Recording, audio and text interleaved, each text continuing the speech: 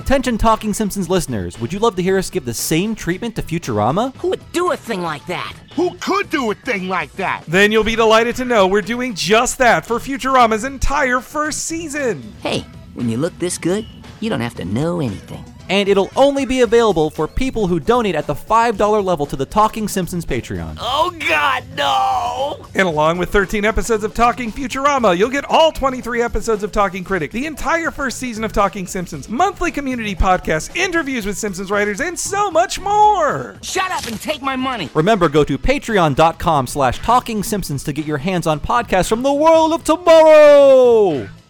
I heartily endorse this event or product.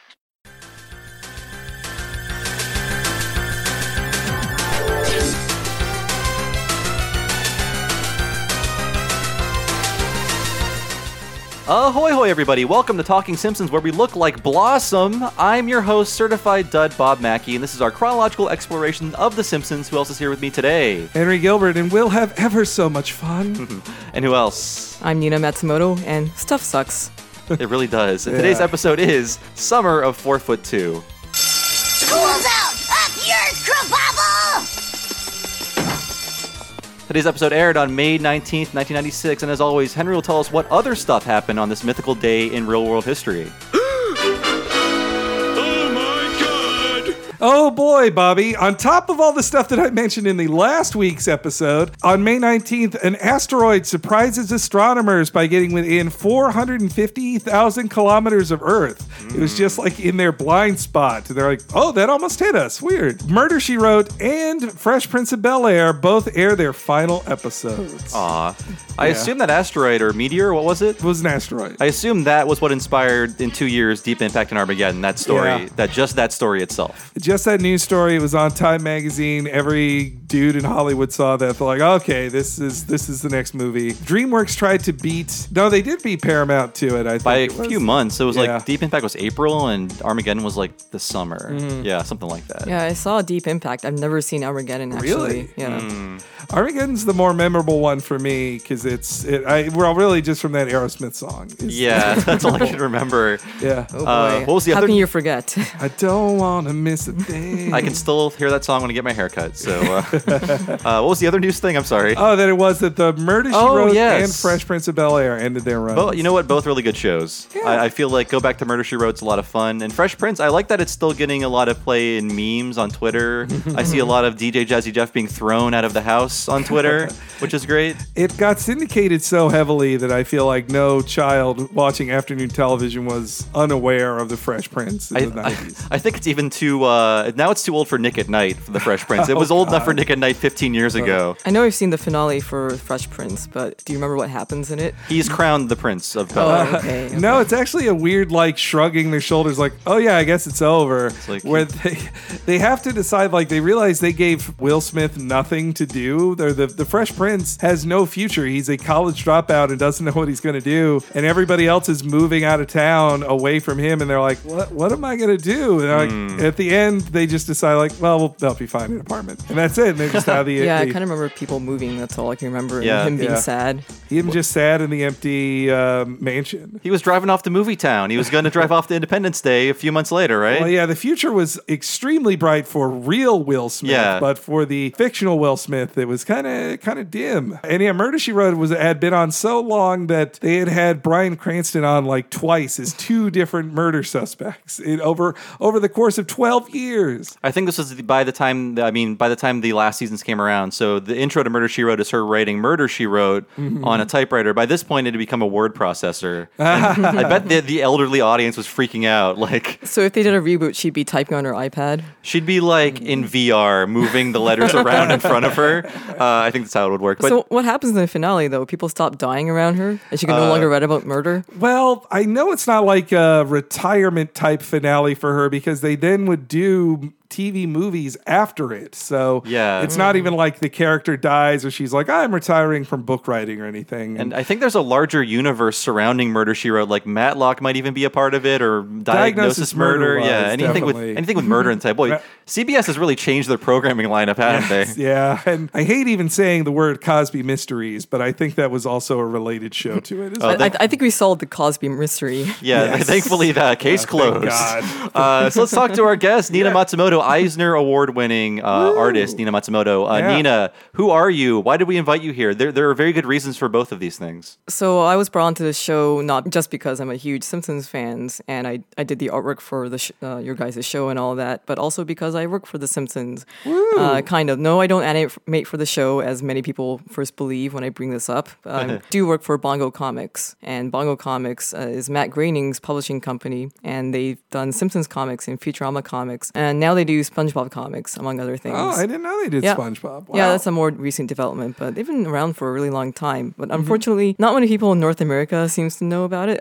They're really big in Europe, though. Really? I Yeah, didn't Europe know. loves Simpsons comics, apparently. I was a Bongo comic reader from day one. I kind of fell off over the years, but you could always count on it to be quality Simpsons stuff. Though it felt like it had a more all ages bent than even the show does, right? Oh, definitely. Yeah. I mostly just did Bart Simpson comics for a while, actually. The Bart Simpson comics has ended its run. I actually got to do the final issue, which was issue 100. Oh, it was nice. like, it was like double size or whatever. Yeah, Bart Simpson comics was more about the kids. So that was definitely all ages. Simpsons comics, technically it's all ages. And whenever I would do conventions and I have Simpsons comics at the table, I would get like a bunch of kids like going like, wow, Simpsons comics and getting it signed and all that. And I would think to myself, oh, also their parents would say things like, we won't let them watch the show yet, but we let them read the comics. But then you look at the comics and it still has some like racy jokes in there. Yeah. And they're still drinking and smoking and there's like sexy ladies and stuff like that. How many so I think it's Mo? weird. Are there a lot of Mo suicide jokes in the comics?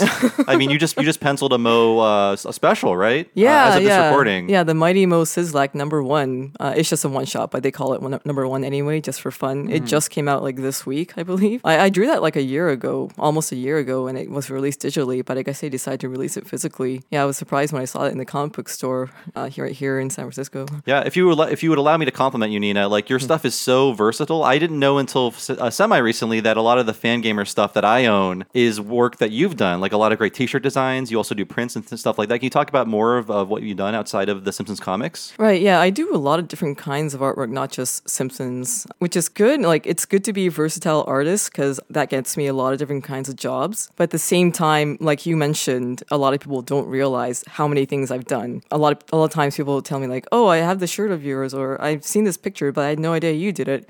Or if I do a convention, they'd be like, so did you do all this stuff? I'm like, yes. And they're like, really? I'm like, do you think I'm lying about this? What the hell? I think we all work jobs where people have horrible misconceptions. I don't blame them because they're very specialized jobs, but also you get some weird questions too. Oh boy, yeah, lots and lots of weird questions. But yeah, I mainly do, well, in the past couple of years, I've been mainly working for Fangamer. So Fangamer does a lot of video game merchandise. I guess more recently, we've been doing stuff like indie games, especially. So merchandise for Shovel Knight, Slime Rancher, Stardew Valley. Well, Undertale is the biggest thing. Oh, yeah. Yeah, because Toby Fox has been a friend of Fangamer/Starman.net, which they first started as for like a really, really long time. Oh man, I didn't know it was Star. I Yeah. remember Starman Yeah. and buying shirts off of that. Wow. Yeah, I've been following Fangamer for a long time just because they were the first group to make non-embarrassing video game T-shirts. Exactly. That's kind of what Fangamer specializes in. Yeah. More subtle, kind of, I guess, classy video game T-shirts. Yeah, because like if you go to Target in like, I don't know, 15 years ago, you would see a Mega Man T-shirt that would say like, say hello to my little friends or whatever. It's just some dumb like movie quote on a video game If you T-shirt. at least saw that, or Yeah. you'd see, I loved Mario T-shirts, but if I got a Mario T-shirt, it said like everybody loves an Italian boy, or I say the princess, or Yeah. whatever. It's like I don't want this dumb shit on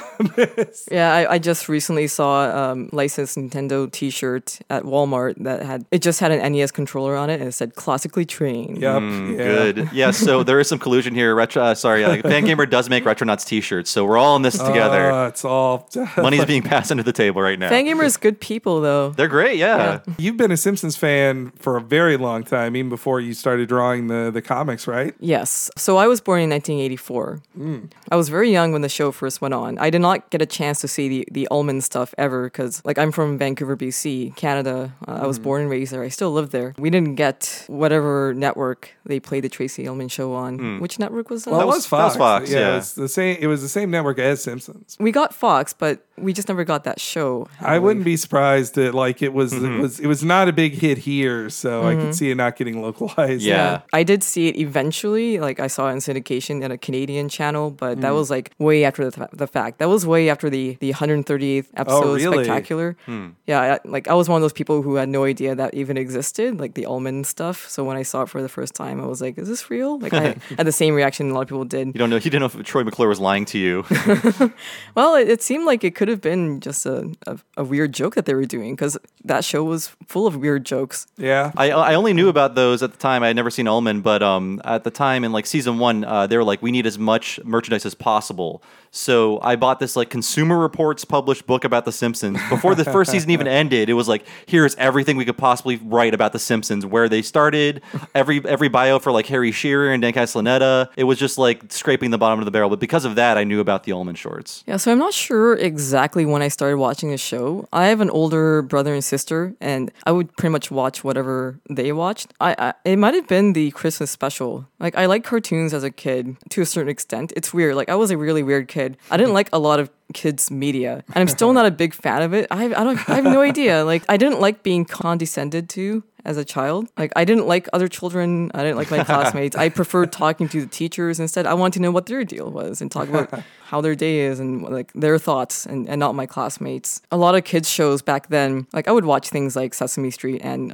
I guess if you're a Canadian, you would know what I'm talking about, but things like Fred Penner, Mr. Dress Up. Oh, Fred Penner was on Nickelodeon back when they were just like anything cheap and foreign, put it on the air. And that guy with the mouth harp, get him. Oh, okay. That's who that is. It's just the guy with the mouth harp walking through the woods, All right? right. Fred Penner's place? Is that what it was? The beginning, yeah, that's what he does. That's all I remember about it. I assume that's what the entire show was. You're not too far off. Oh, Sharon Lois and Bram are also Canadian, right? They have Are to they? be. I'm pretty sure they are. I never watched it, so I'm not sure. You're missing nothing. There's Under the Umbrella Tree. Oh my God, we got all of these shows in Oh yeah, America. okay, Yeah. that's a very Canadian show. The Polka Dot Door, The Big Friendly Giant. That's very Canadian. You should look up the intro sometime and laugh at the Canadian accent of the narrator. Anyway, so all those shows, I would watch them, but whenever they started doing things like singing and dancing, I would change the channel. I just could not stand that kind of thing.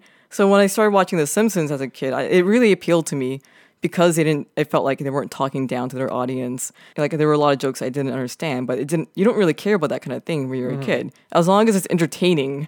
Yeah. On a joke a all that minute matters. show like The Simpsons, if you don't get a joke, you just watch. In a minute, you'll get another joke anyway. So Exactly. I think we were all like just sort of precocious kids who would seek out entertainment that didn't talk down to us, which is why we like Batman the Animated Series and Ren and Stimpy and all the Warner Brothers 90s cartoons, so that they felt like they were a little smarter overall, and they definitely were a little smarter. So I was a weird kid who didn't enjoy most children's media, but I watched The Simpsons. But I think I was one of the only kids my age who would watch The Simpsons. A lot of kids my age didn't understand what it was, or they knew it, but they're like, oh, this is like above me or whatever, like in terms of comprehension level, and they would rather watch stuff that's more suited to their age range. Yeah, I think with my friends, like just a regular school chum who I talked to in the class, they wouldn't really know The Simpsons either. But I eventually amassed a friends group by like middle school that we all were like, well, we all memorized The Simpsons, right? That's why we're all friends. It's funny. I mean, when the show started, me and all of my fellow school chums thought the show was quite corking,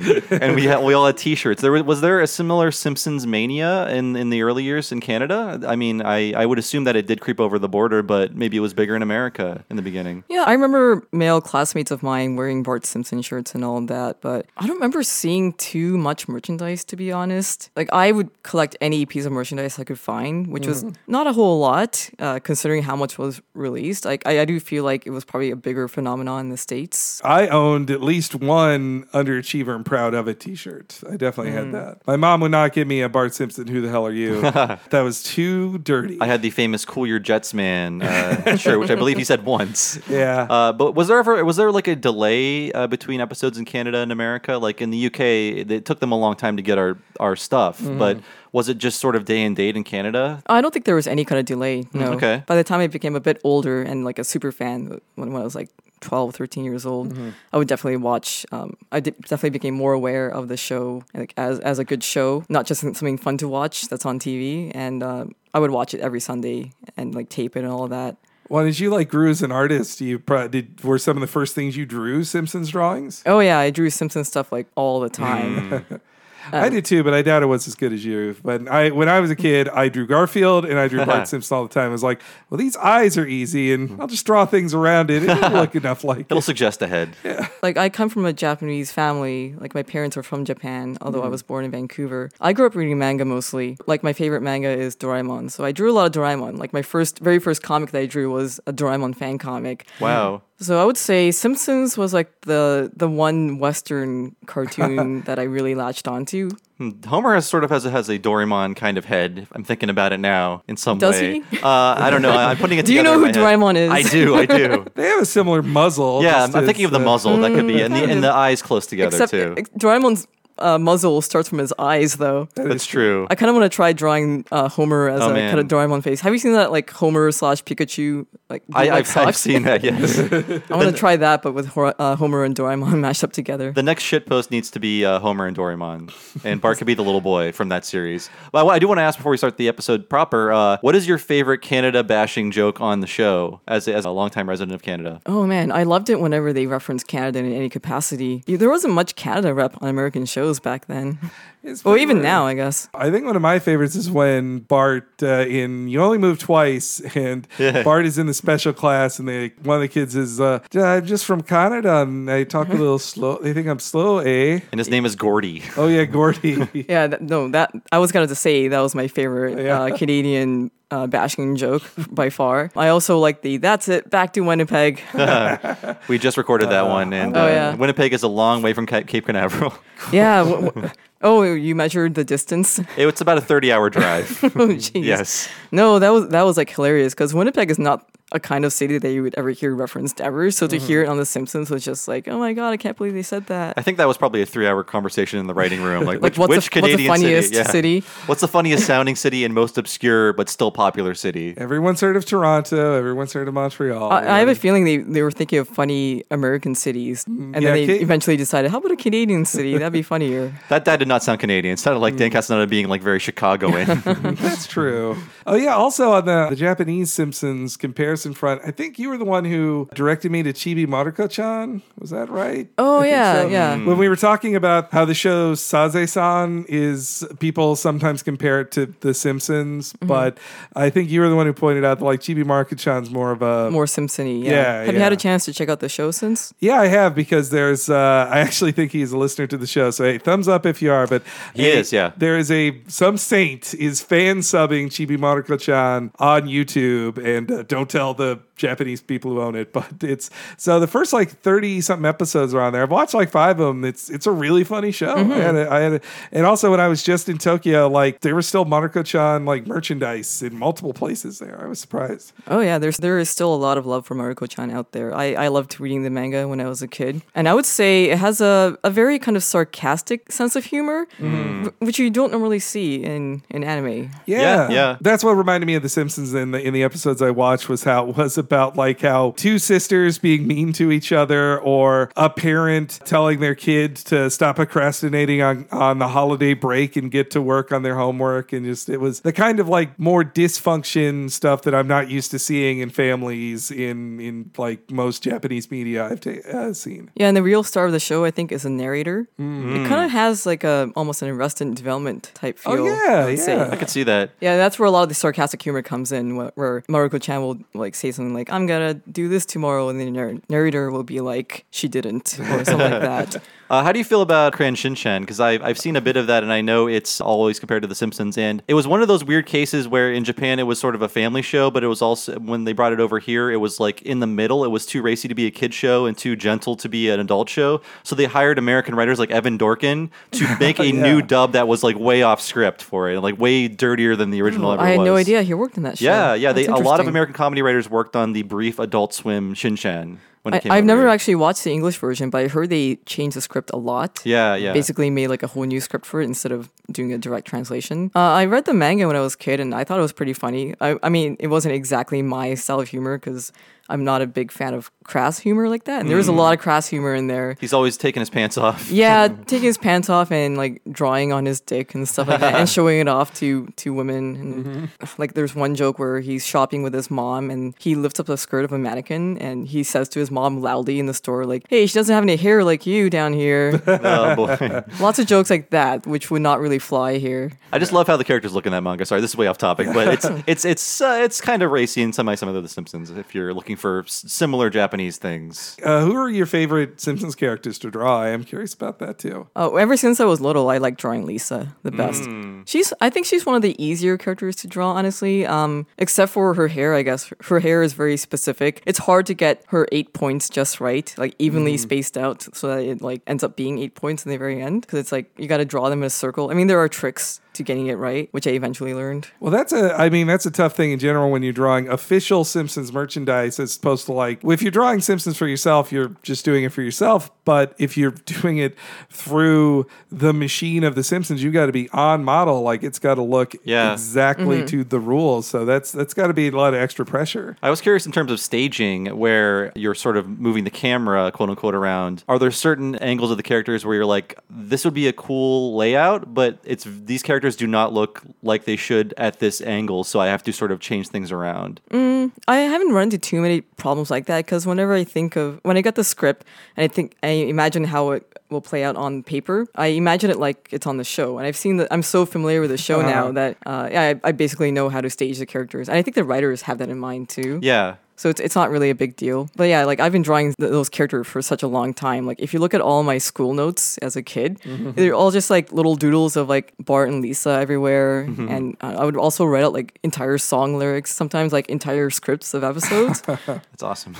Yeah, they're just everywhere in my notes. So when I did like 1 year of traditional animation training, the first year I got out of high school, I was like 17 years old. So I was definitely the youngest person in my class. And I was surrounded by all these like really, really amazing artists. About a lot of older people, like people in their 30s, who I guess did something else and then decided I'm going to be an animator and went to animation school. I went to animation school in Vancouver. I didn't want to become an animator. I always wanted to do comics. But at the time, there weren't really any options for me education-wise for comic books. All the comic programs were in the States and that would have cost way too much. So the next best thing was to go to an animation school. So that's what I did. And there was one assignment where we had to draw a Simpsons character. It was like a layout assignment. And it involved, I can't remember, I wish I remember what scene it was exactly. They did give us an official like sketch of a scene and then part of a script. So we had to draw the layout. I think it took place in the Simpsons living room and you had to draw Homer doing something. So you had to do all the key poses. Oh, that's cool. It was really cool. I was like, yeah, this is right up my alley. And when I was drawing that, I was, I'm not bragging or anything. I was 17, so I was like the least experienced artist in my class. Everyone was a better artist than me, and yet I could draw Homer most on model out of anyone. Everyone was struggling. They were like, well, this character design is so simple. Why can't we get this right? I'm like, I've done this forever. That was my moment to shine. It's sort of like how we just talk to each other in Simpsons language. It's like a lot of it is just burned into your brain, so you can just recall it so naturally. It's just like one of the first things you can think of in any moment. Yeah, exactly. That was like the one assignment I really excelled at. Like, not that it was super important to be right on model for that, because it was about the layout, not the drawing. But still, it was really cool to see how there were all these really amazing artists who still couldn't get the style down because it's so specific. Well, before we get into the episode, I want to say you with another person who worked with at Bongo, you just put out new kids book, right? Yeah. So Ian Boothby has been with Bongo Comics way longer than me. I would say he's written most of the stories for them. It's weird. There's a lot of people who work for Bongo Comics in BC. There's me, there's Ian Boothby, there's James Lloyd, there's John Delaney. And we're all in BC, just kind of coincidentally, for some reason. So Ian and I won an Eisner together. Woo! Awesome. On Treehouse of Horror. Number 14. We won Best Short Story for a story called Murder He Wrote. Wow. Relevant. Yeah, very relevant. Yeah, I was What surprised does, when I heard what does an the Eisner finale award thing. look like? Is it just like a Okay, so for pendant or something? it's not, but I wear it on my neck anyway. For the longest heavy. time, it was just a plaque. But I'm really lucky. I won back in 2009. They had just changed it to a trophy. It's really heavy. I should have brought it actually. Put my legs up casually on the table. It rolls out of my pant legs. It's much better than that most improved odor trophy. Yeah, no, it's a really heavy trophy, and it's got a globe on it that says Will Eisner Awesome. Award 2009, and it spins too. It's so fun. Whoa. Yeah, so like Ian and I, although we both lived in Vancouver and we worked on Simpsons comics together, we never actually met each other until way after we won the Eisner. Wow. Yeah, even if after we won, we didn't like make plans to meet with each other because we're both. Well, he's a writer, I'm an artist. We're both shut-ins, and we both have like social anxiety and all that. Both like Lenny in his apartment. Pretty much, yeah. But we eventually met up at a convention, and the first thing he said to me was like, "Yay, we won an Eisner together." And I'm like, "Ah, that's right." And then we just got along really well, and we've been friends ever since. And we collaborated on like a few different projects, some pitches that didn't really go anywhere, and eventually one of the pitches stuck, and that was Sparks. And Sparks just came out at the end of February. You might have seen it as a preview for Free Comic Book Day because Scholastic chose to publish like the first, I think, 29 pages for Free Comic cool. Book Day. Yeah, and it's about two cats that dress up as a dog in order to save people because people don't take cats seriously as heroes. Oh, this book has an agenda now. That's pretty cool. I've read some of it. It's really neat. I didn't get the Free Comic Book Day thing for. That's really cool that you guys are like, you know, got this big day. Like you've been touring around and doing signings for it and stuff. Yeah, there was Free Comic Book Day at the beginning of this month. We did a signing for that. Then we went to TCAF in Toronto, did a signing there. Then we did Vancouver Comic Art Festival the weekend after. Yeah, we might do more signings. It's only been like a few months since the book's been released, and we've already done so much for it. It's been a crazy ride. I've really enjoyed all of your road trip comics that you've Yeah, been drawing. yeah. And I have to say to our listeners, she is not a coyote person. That's all a lie. She's actually a human. I love that would you say a persona or just your other? I love your character. Yeah, Character's it's not great. a persona, but I call her my mascot character, Okay. which is the Space Coyote, because I've been known online for a long time as Space Coyote for I don't know, forever. Like as soon as that episode, well, I'm sure the listeners know where that comes Yes, from. yeah. But just that's the Johnny Cash voice, Yeah. spirit guy. Shortly Palmer. after that episode came out, I adopted Space Coyote as my online name because I liked it so much. And for the longest time, I never revealed what my actual name was until I became, quote unquote, discovered online, which we can talk about some other time. Yeah, like for a long time, I had actually what I wanted to talk about very briefly was the fact that I had a website for a long time for The Simpsons. I was like really active in the online Simpsons fandom. I'd say in the mid 90s. Wow. Yeah. Is it- I had a website when I was 13 years old, like 13 to 15 years old. That's amazing. Yeah, on GeoCities, like I coded it myself in Wow. Notepad and all that. And that's when Fox was shutting down all the websites because they didn't understand Oh, yeah. fans at that time. Yeah, if you had like sound clips on your site or as we called them back then, frame grabs, Waves. waves and Yeah. frame grabs. If you had any of those, then yeah, they would send you a cease and desist Yeah, letter. it was called Getting Fox. Is getting your website shut down, like your X-Files website or your Simpsons website. Yeah. Wow. Yeah, so I'm just wondering like how many listeners remember my site or me being around as a Simpsons webmaster at all? Because I would say my site was never super popular, but I was friends with all the really popular webmasters and their websites. So I would chat every single day with them in a giant group chat on ICQ. What was the name of your website? Your Simpsons website? My website was called Little Pragmatic Cormset Port. Oh, perfect. That's why this episode is a perfect one for you to do. Given the era that it existed in, I thought it'd be like Nina's Simpson Zone or something because every website at that point was like your name, the thing you're interested in, and like the name of a place. There Like, were a lot of sites like that, Yeah. but I wanted to avoid that kind of website name. I wanted something cool, and when this episode came out, I don't know what compelled me to do it. I guess because I was a big Lisa fan. I decided to make that the theme of my website. I figured it was like it was such a unique setting that I could make my site unique by basing it off of that. And the website background was Lisa's t-shirt print as a pattern. Oh, awesome, man. I It wonder was if, it was not awesome. It was very hard to read. It's better than a space background, which was 90% of the backgrounds in websites in 1996. Oh no, 90% of the website backgrounds for Simpsons fan sites was the clouds at the beginning. Oh, you're right. Yeah. Yeah. Poorly tiled as well. Yes, I do. yes. My favorite of old backgrounds on websites were on the anime web rings. I would see that would usually be like different versions of like steel or metal cover, like multi frames too of that.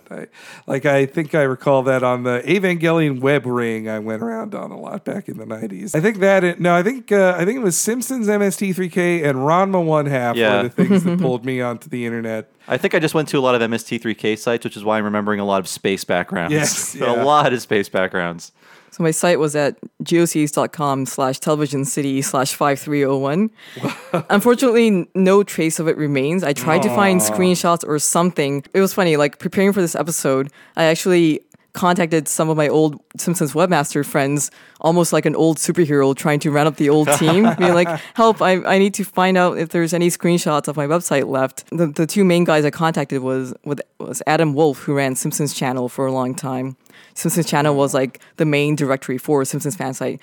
Can you believe it? There used to be so many Simpsons fan sites that there had to be a website for Simpsons fan sites. Yeah. And almost daily, it would update with new Simpsons fan sites. A directory. Yeah, it was like a full directory. And the other one was Eric, who ran Evergreen Terrace, which eventually became No Homers. Whoa. Wow. Actually, Eric's old site, Evergreen Terrace, that was like one of the more popular ones, I would say, because of the sheer amount of content it had. He said one of the old layouts of Evergreen Terrace, like when he did like a big revamp, he was inspired by my site, Little Plag, because he really liked how I did my layout, which was not great. Like I wish I had a screenshot of it to like see, but I don't think it was very good. But he was still inspired by it anyway, and that was like one of my claims to fame, I guess. Wow. Well, I know from interviewing the Bill Oakley types that they were reading those websites back then too. So like it must be at least fun or maybe a little scary to know that they were reading, that the creators of the show were reading your website at the time. Yeah, that was back when the internet was so young that to know that the creators of whatever you're a fan of was reading your stuff and responding to you was like a really major deal. Now you can argue with your favorite creators on Twitter. Yeah, and then you don't like them anymore. And be like, boy, I used to love the state, and now I don't know. I still love the state, and I won't say what person on the staff I'm talking about. I know who it is.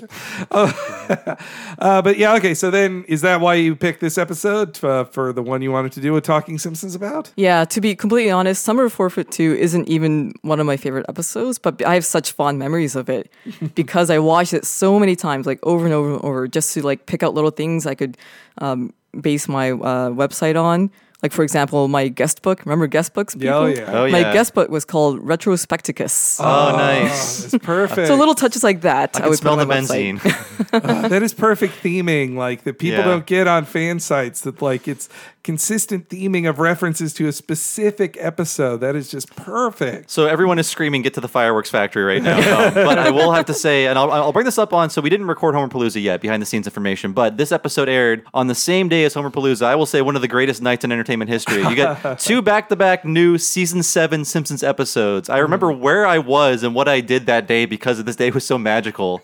That's how poisoned my brain is. I did love that day. Now I look back on it and it feels like such a waste to be like 2 classic episodes, and it just feels like Fox or somebody had the programming people just said, well, it's the end of the season. We end it now with the sweep weeks is for this week. So let's just get these 2 out of the way. And they're both very summery. Like one is about a music festival that happens in the summer. One is about summer vacation. So like they both fit together as some way to end the season. I always love when Simpsons finales kind of focus on summer, or the ended up having because of an earthquake. The Bart of Darkness ended up being a start of the season 1. But I as a kid who built his whole life around The Simpsons or his personal schedule, if I saw a new episode when summer started, it at least like mentally prepared me of like, well, there's no new Simpsons for 3 months, but The Simpsons have had summer now just like me. I think annoyingly, Camp Krusty was like a season premiere. Or Yes, something it close was, to yeah. Was that season 4 premiere? Season 3? Season 3. No, season 4. 4, yeah. Sorry, I was just reminded of something when you brought up Homerpalooza. And since we were talking about old Simpsons fan sites, there was one fan site I followed called, I think it was called Simpsonville, Jace's Simpsonville. And the owner, I remember the owner's full name too. I'm not going to say his last name, but it was Jace something. And he had a huge hate boner for Ken Keeler. That he had an entire section devoted to how much he hates Ken Keeler. It was called like Ken Keeler sucks! Or whatever. And he named Homerpalooza as the worst Simpsons episode ever. Wow. But that was before Principal and the Pauper. I'm sure he hated Ken Keeler even more after that. I mean, I think on the show, we try to, among the many things we do, try to tell people, like, just because someone's name is on an episode doesn't mean that they wrote every joke. In fact, they could have very little to do with the idea and the main story and a lot of the things you like or hate about it. So I think I now look back to that magical time pre-listening to the commentaries about what I thought making a Simpsons episode was before, even when I would read I read interviews about making the show or watch behind the scenes documentaries, but until I actually heard like the lengthy commentaries explaining how a show is actually written and what the writer's room is, I now feel like I had no clue what this was. Why was I so mad at Mike Scully? Which I'm still so glad we apologized to Mike Scully. he was so nice to us. Yeah, well, Ken Keeler is great too. Yeah. So I don't know what Jace's problem was. Jace, if you're listening, how are you doing? Ken Keeler has a PhD. Leave the man alone. Yeah. He suffered enough.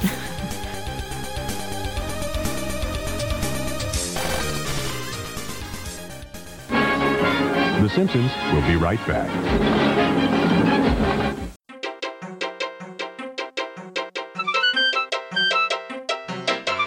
You didn't get the dud with this week's podcast because we had a really good one here with Nina, and we thank her so much for coming on this week's episode. And if you want to see some of her awesome art, be sure to check out her book Sparks, or just the cool stuff she puts up at her Twitter account Space Coyotle, or you could see her awesome art featured at patreon.com/Talking Simpsons. She did the lovely art that's at the top of the page of me and Bob in Simpsons form. And if you're there anyway, patreon.com/Talking Simpsons, why don't you sign up and you can get access to every episode of Talking Simpsons a week early. You could be listening to season 8's first episode, The Treehouse of Horror 7, right now. Not only that, but you could also listen to our very recent season 7 end of season extras, which are only on the Patreon. You can hear our season 7 wrap up where we go through the biggest news that happened during that season, as well as all of the season 7 deleted scenes that are on the DVD. You can hear it in audio form for $5 a month at that level. If you give it our $10 premium level, you can watch the video version along with tons of other cool videos we did, such as us going through all of the Simpsons shorts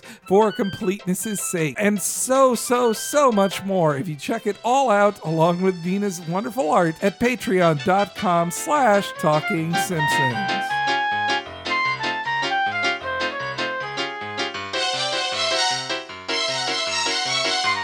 You know what else is at patreon.com/Talking Simpsons? We also have lots of cool interviews, like our most recent interview with Mike Reiss, who was a writer from season 1 on of The Simpsons, an executive producer and showrunner for seasons 3 and 4, a co-creator of The Critic, and he just put out a brand new book, Springfield Confidential, all about his time with The Simpsons. You'll learn all about that in our interview, and sure, you could read it, but wouldn't you want to hear an audiobook version read by Mike Reiss? If you sign up at audibletrial.com/Talking Simpsons, you can sign up for a free trial and get that book yours to keep for free. You can get a copy of Mike Reiss's Springfield Confidential and listen to it right now for free if you sign up at audibletrial.com/Talking Simpsons. And it's a great way to help the show beyond just signing up for the Patreon. And I mean, if you're going to get Mike Reiss's book anyway, why not get it through audibletrial.com/Talking Simpsons.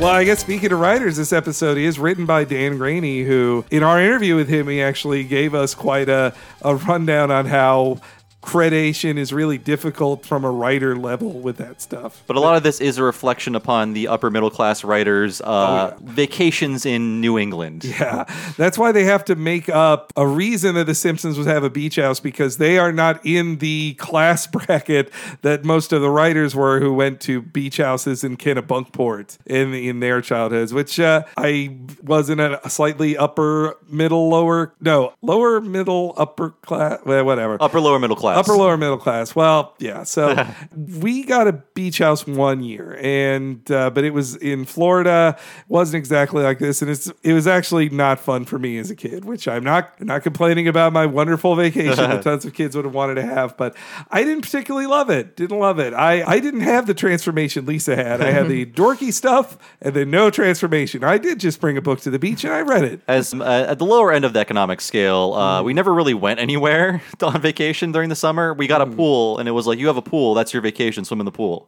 There, we fixed it. It's pretty nice. Yeah. The whole beach house thing, I cannot relate to any of this in this episode because my big summer vacations were spent in Japan, Oh my God. which is really cool, I will say. Probably better than going to a beach house, honestly. Yeah. I'll trade my pool for that. But Japan is so hot. It's like, well, It is. Yeah. Whenever I've been to Tokyo, the closest to summer I've been in Tokyo was September, and I was dying of heat. It was like, it reminded me of being in Florida in a bad way, of like that. Now I'm so spoiled by the tempered weather of Northern California, like here. It makes it really hard to go back either to Florida or have a real summer like in Tokyo as well. Yeah, I think I would spend like roughly a month there, but a lot of it was just kind of bumming around, doing nothing, being like way too sweaty at my grandparents' place and just listening to cicadas, the anime cicadas. Kind of calming. They never go It away. is.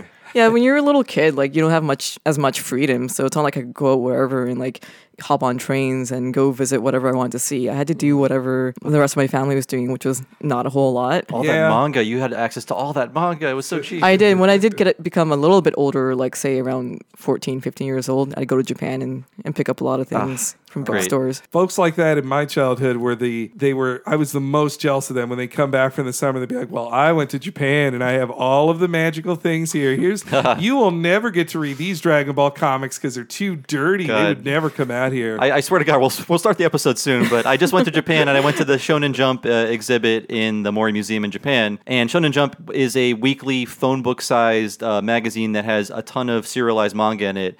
And going through that 90s exhibit made me so jealous of the kids who grew up in Japan in the 90s. Like, I could have had this phone book every week. I had to buy Spawn for $2 a pop.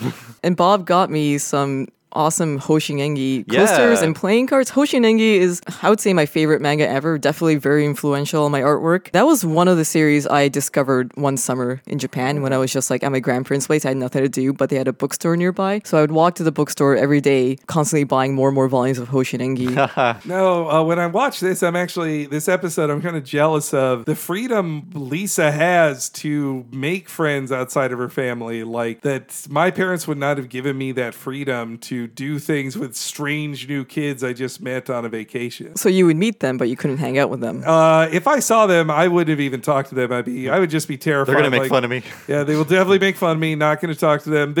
I reject them before they reject me, I said to myself. Just had to get a skateboard and do some cool tricks. I more wanted to just read I brought a collection of V for Vendetta with me, and I'm going to read that whole thing. I'm going to really learn about Margaret Thatcher this summer. This is Margaret Thatcher. She must work there or something. But okay, yes, this episode, I guess it begins with Milhouse is a fucking star in this episode. He steals the show. It's so fucking good. Right from the first minute. Hey, Bart, summer's almost here. Which kind of sprinkler do you like? The one that goes like this? Or the one that goes like this? Oh, and there's this one. The last day of school, Milhouse. Try to show some dignity. That was also a lower class activity, jumping through sprinklers before we had a pool. Did we all jump through sprinklers? Yeah, no, I didn't do that. I was afraid of like the fanning kind. Like if you're walking down the street and you saw that thing parked on someone's lawn, you're like, oh, I better get through before it gets to the sidewalk part. I think it's a turret. Pretty sure we had the first one that Milhouse I looked doing. up what sprinkler types those were, actually. They have names. Yeah, they have names. They're is a whole world of like sprinkler culture out there that I was not aware of until I tried to find out what these names were. Wow. So he first was doing an impression, which, by the way, you can even, like, without seeing the visual, you can still tell what kind of sprinkler he's doing. It's great Foley by Pamela Hayden, I swear. Yeah, Yeah, so good. The first one was oscillating, the second one was impact, and the third one is rotating. I feel like these are all things Hank Hill would know. Totally offhand. My family had the oscillating kind. The only till I was about 8, then we moved to a place where my dad just said, I don't care about this yard, and didn't do anything. He just covered it with wood chips, and they were like, just mulch. That's the lawn. Yeah, oscillating was the one I would see the most often too. I think it's the most gentle of the sprinklers. It's not intimidating. It looks pretty. Yeah, and it makes the least noise too, which is nice. Makes fun little rainbows in the air too. Oh, that's true. Yeah. I love that Bart is just so looking down. I'm like, Jesus. Like, calm down, nerdlinger. Actually, when I was looking up to see what these sprinkler types were, I found this YouTube channel by some kid called Jake the Lawn Kid. And he's like some 15-year-old kid who reviews stuff about lawns. Oh, boy. And he was talking about sprinklers, and he's like, this is my favorite kind of sprinkler. And he'll just like do like these live streams too, where he'd like walk around his neighborhood talking about lawns. I love deep diving in those very niche review YouTubes. Like I saw one for toilets, I saw one for elevators. They know everything, and they found a way to express themselves. So God bless them. They are the Talking Simpsons of their genre. Talking toilets. Yes. So Millhouse would have a YouTube channel talking about this kind of thing. What kind of sprinkler do you like the best? That is the fate of Millhouse. That sounds like a comic pitch right there. I want to take. Oh dang, Ian, are you listening? You gotta write this. The Millhouse, he just wants to have fun, and then Bart is like, come on. And just the animation, not just Pamela Hayden, but also the animation. My favorite is when he's going back and forth with his hands up and down, like on the third one is so beautiful. I have a feeling someone acted that out for the animators. And I also love, too, the great little visual trickery of everybody thinking it's 3 p.m., not 9 a.m. Yeah, it's a good cheat. And I also like this really made me think of that anticipation for the summer. We went over this in Bart of Darkness, but my summers were being isolated and weird and like getting into Mad Magazine and playing like elaborate games with my toys and stuff like that. So I was just like, when does me time start? I need to reread all my comics, like get every Nintendo Power I can find, like just like get me out of here. You didn't even have to have your leg broken for that. That's true. You just had to have your spirit broken. I didn't need a broken leg to be weird and isolated. You wouldn't move your legs all that much. Exactly. As much as if you had broken them. They would just atrophy. Yeah, no, that was my countdown. Again, if I may complain about vacations my parents paid for, but too many cruises. But when we would go on trips like that or a cruise, I would just bring my comic books with me. I'd be like, I just want to read these comic books or play my Game Boy the entire time. And dropping my Game Boy on the beach is becoming very dangerous here, and I'd be more safe if I stayed in the hotel room and kept playing Donkey Kong 94. Wait, how could you even play a Game Boy on the beach? It's way too bright. If you angle it just right. Part of the fun of going to the beach with my Game Boy was to find the exact right angle and hunching over it to block the sun. Oh boy, it's too bad. It's too bad Boktai didn't come out during your youth. Look that up, kids. Boktai. The sun is in your hands. And now kids go to the beach to catch Pokemon, I'm sure. Yeah. I was playing a bit of that. Or my beach favorites were definitely Pokemon Gold and Silver, Donkey Kong 94, aka, well, I guess it was just called Donkey Kong, the Game Boy game. Not Donkey Kong Country, listeners. And the good one. And also Super Mario Land or Tetris at the very start of it. Oh, and I love the animation, too, of Millhouse running out, and then he's instantly... you see him in the window. Like, there's no way he ran that fast. And Martin is revealed to be a snitch to the cops. I gotta say, Lou really sucks that he immediately reveals Martin is the narc just by looking at him. That's not a good way to keep an informant. Yearbooks, guys. Did you have them? For me, it was really weird. When they matter is high school, right? High school is when yearbooks matter. We wouldn't get them until the beginning of the next year. So it wasn't like, here's your yearbooks, get signatures, the year's ending. We would get them like the following fall. Wow. Okay, bad schedule. what if you had moved out of the town by then? You have no memories, or they just mailed it to you. I don't really know what happened. Is that due to poor planning or something? I really don't know, but it seemed odd to me because I'm like, I've seen yearbooks in media. I thought it was like that's what you do, but I don't know what they were thinking. That is so weird because I'd had the experience in the show, which was you order your yearbooks, you take your yearbook picture like in the second month of the year, and then at the like second to last month of the school year, then you get your yearbook, and then you hope people sign in. And I did have the Lisa experience too of like, oh, no one signed this, I'm sad. Or I think I would usually get at least other people in my advanced or gifted classes. I'd get at least signatures from my fellow nerds in there, but pretty much none otherwise. So we're all in agreement that this whole yearbook thing they're doing in this episode is more of a high school thing that they weirdly brought to It was elementary middle school for me too, but this was way too young for I feel like a yearbooks. second grader would not be going through this sort of crisis with a yearbook. Yeah, that's kind of cruel to push on to elementary school is. students.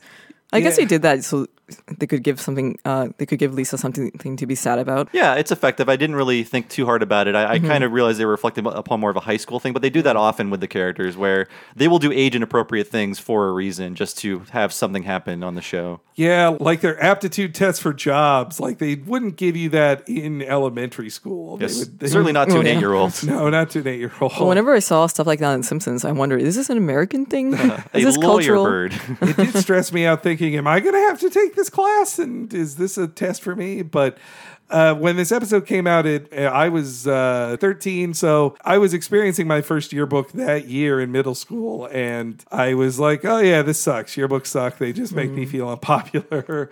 Though I was never on the yearbook group like Lisa was. Yeah. BC, we just have elementary school, which is grades 1 to 7, and then high school, which is 8 to 12. Okay. Yeah, so it was definitely a high school thing. It always depressed me that the fact that I wouldn't be in like none of the pictures at the end. Like all these like happy pictures, I'm like, I'm not in this at all. But people will sign my stuff. Like I didn't have a whole lot of friends growing up, but I was still known as like the big Simpsons fan or the girl who would draw really well. So people at least knew of me. Like I was never bullied or anything. I just kind of didn't exist in their eyes. They just knew me as the artsy person. So they would at least say things like, hey Nina, I really like your drawings, stuff like that. Like because that's all they knew of me. And Have also, a good summer. yeah, like I was about to ask, like, did you get that a lot?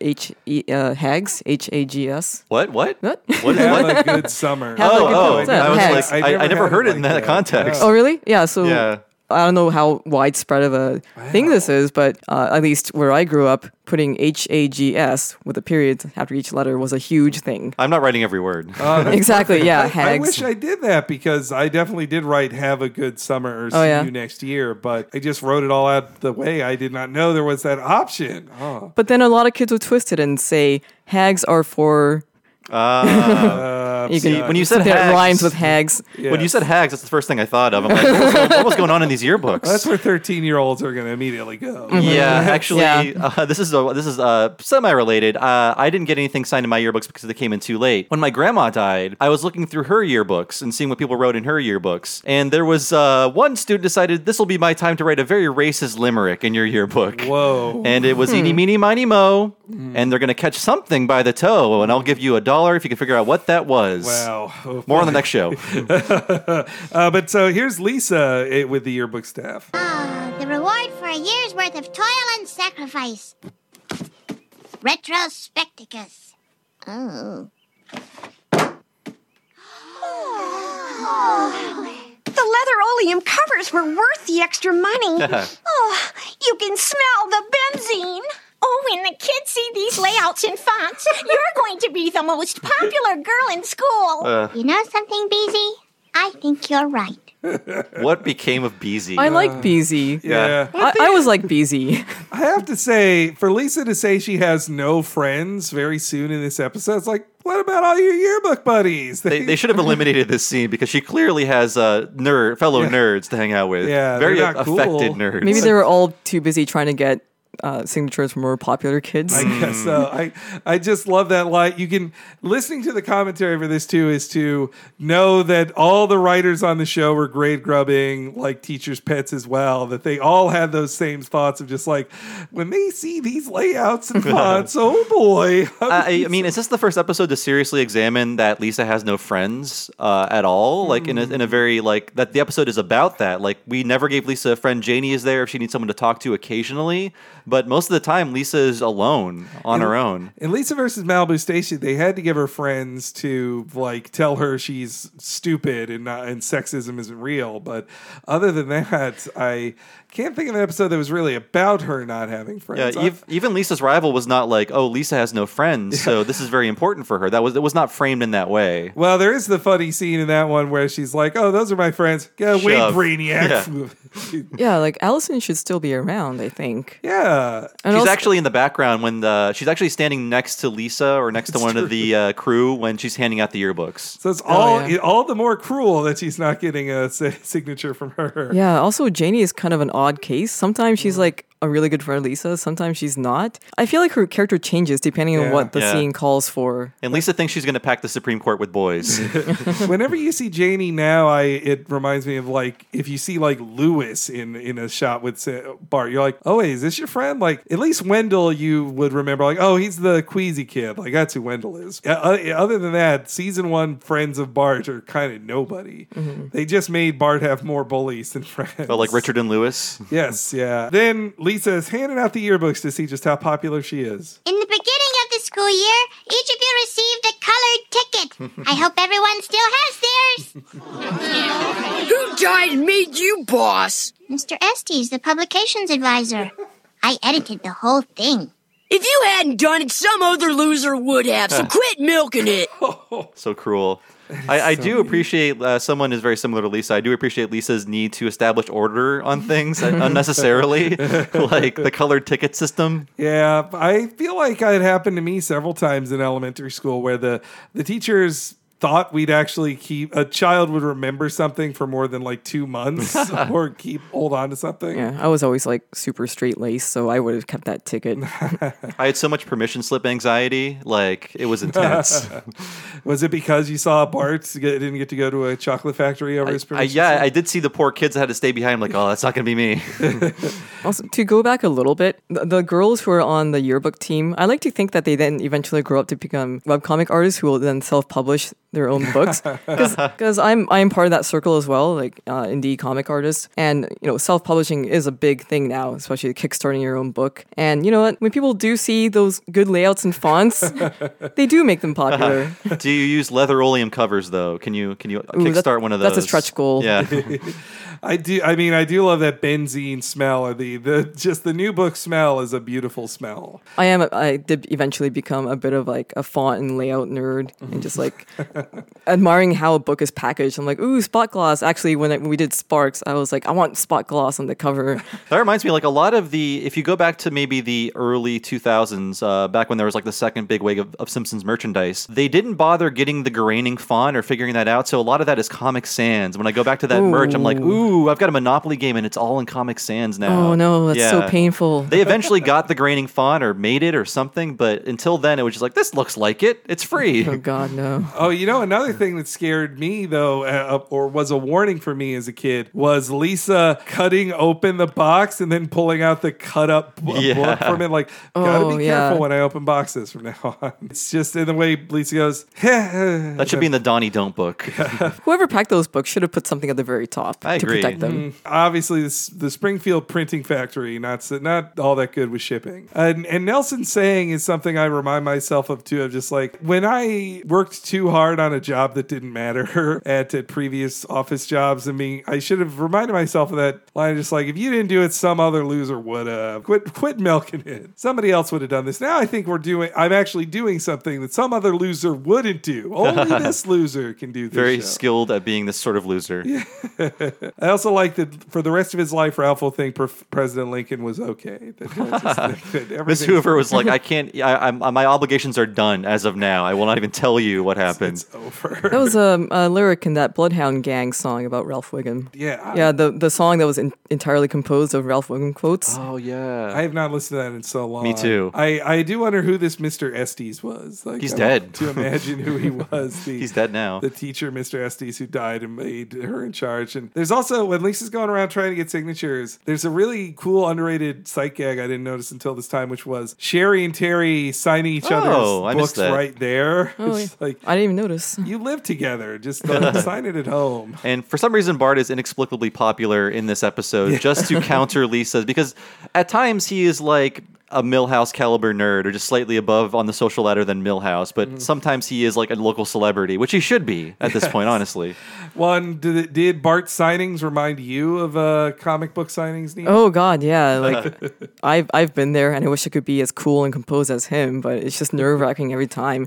And getting the person's name spelled right when you're signing it is always like, oh, I hope I did this right, because sometimes people have odd spellings for names.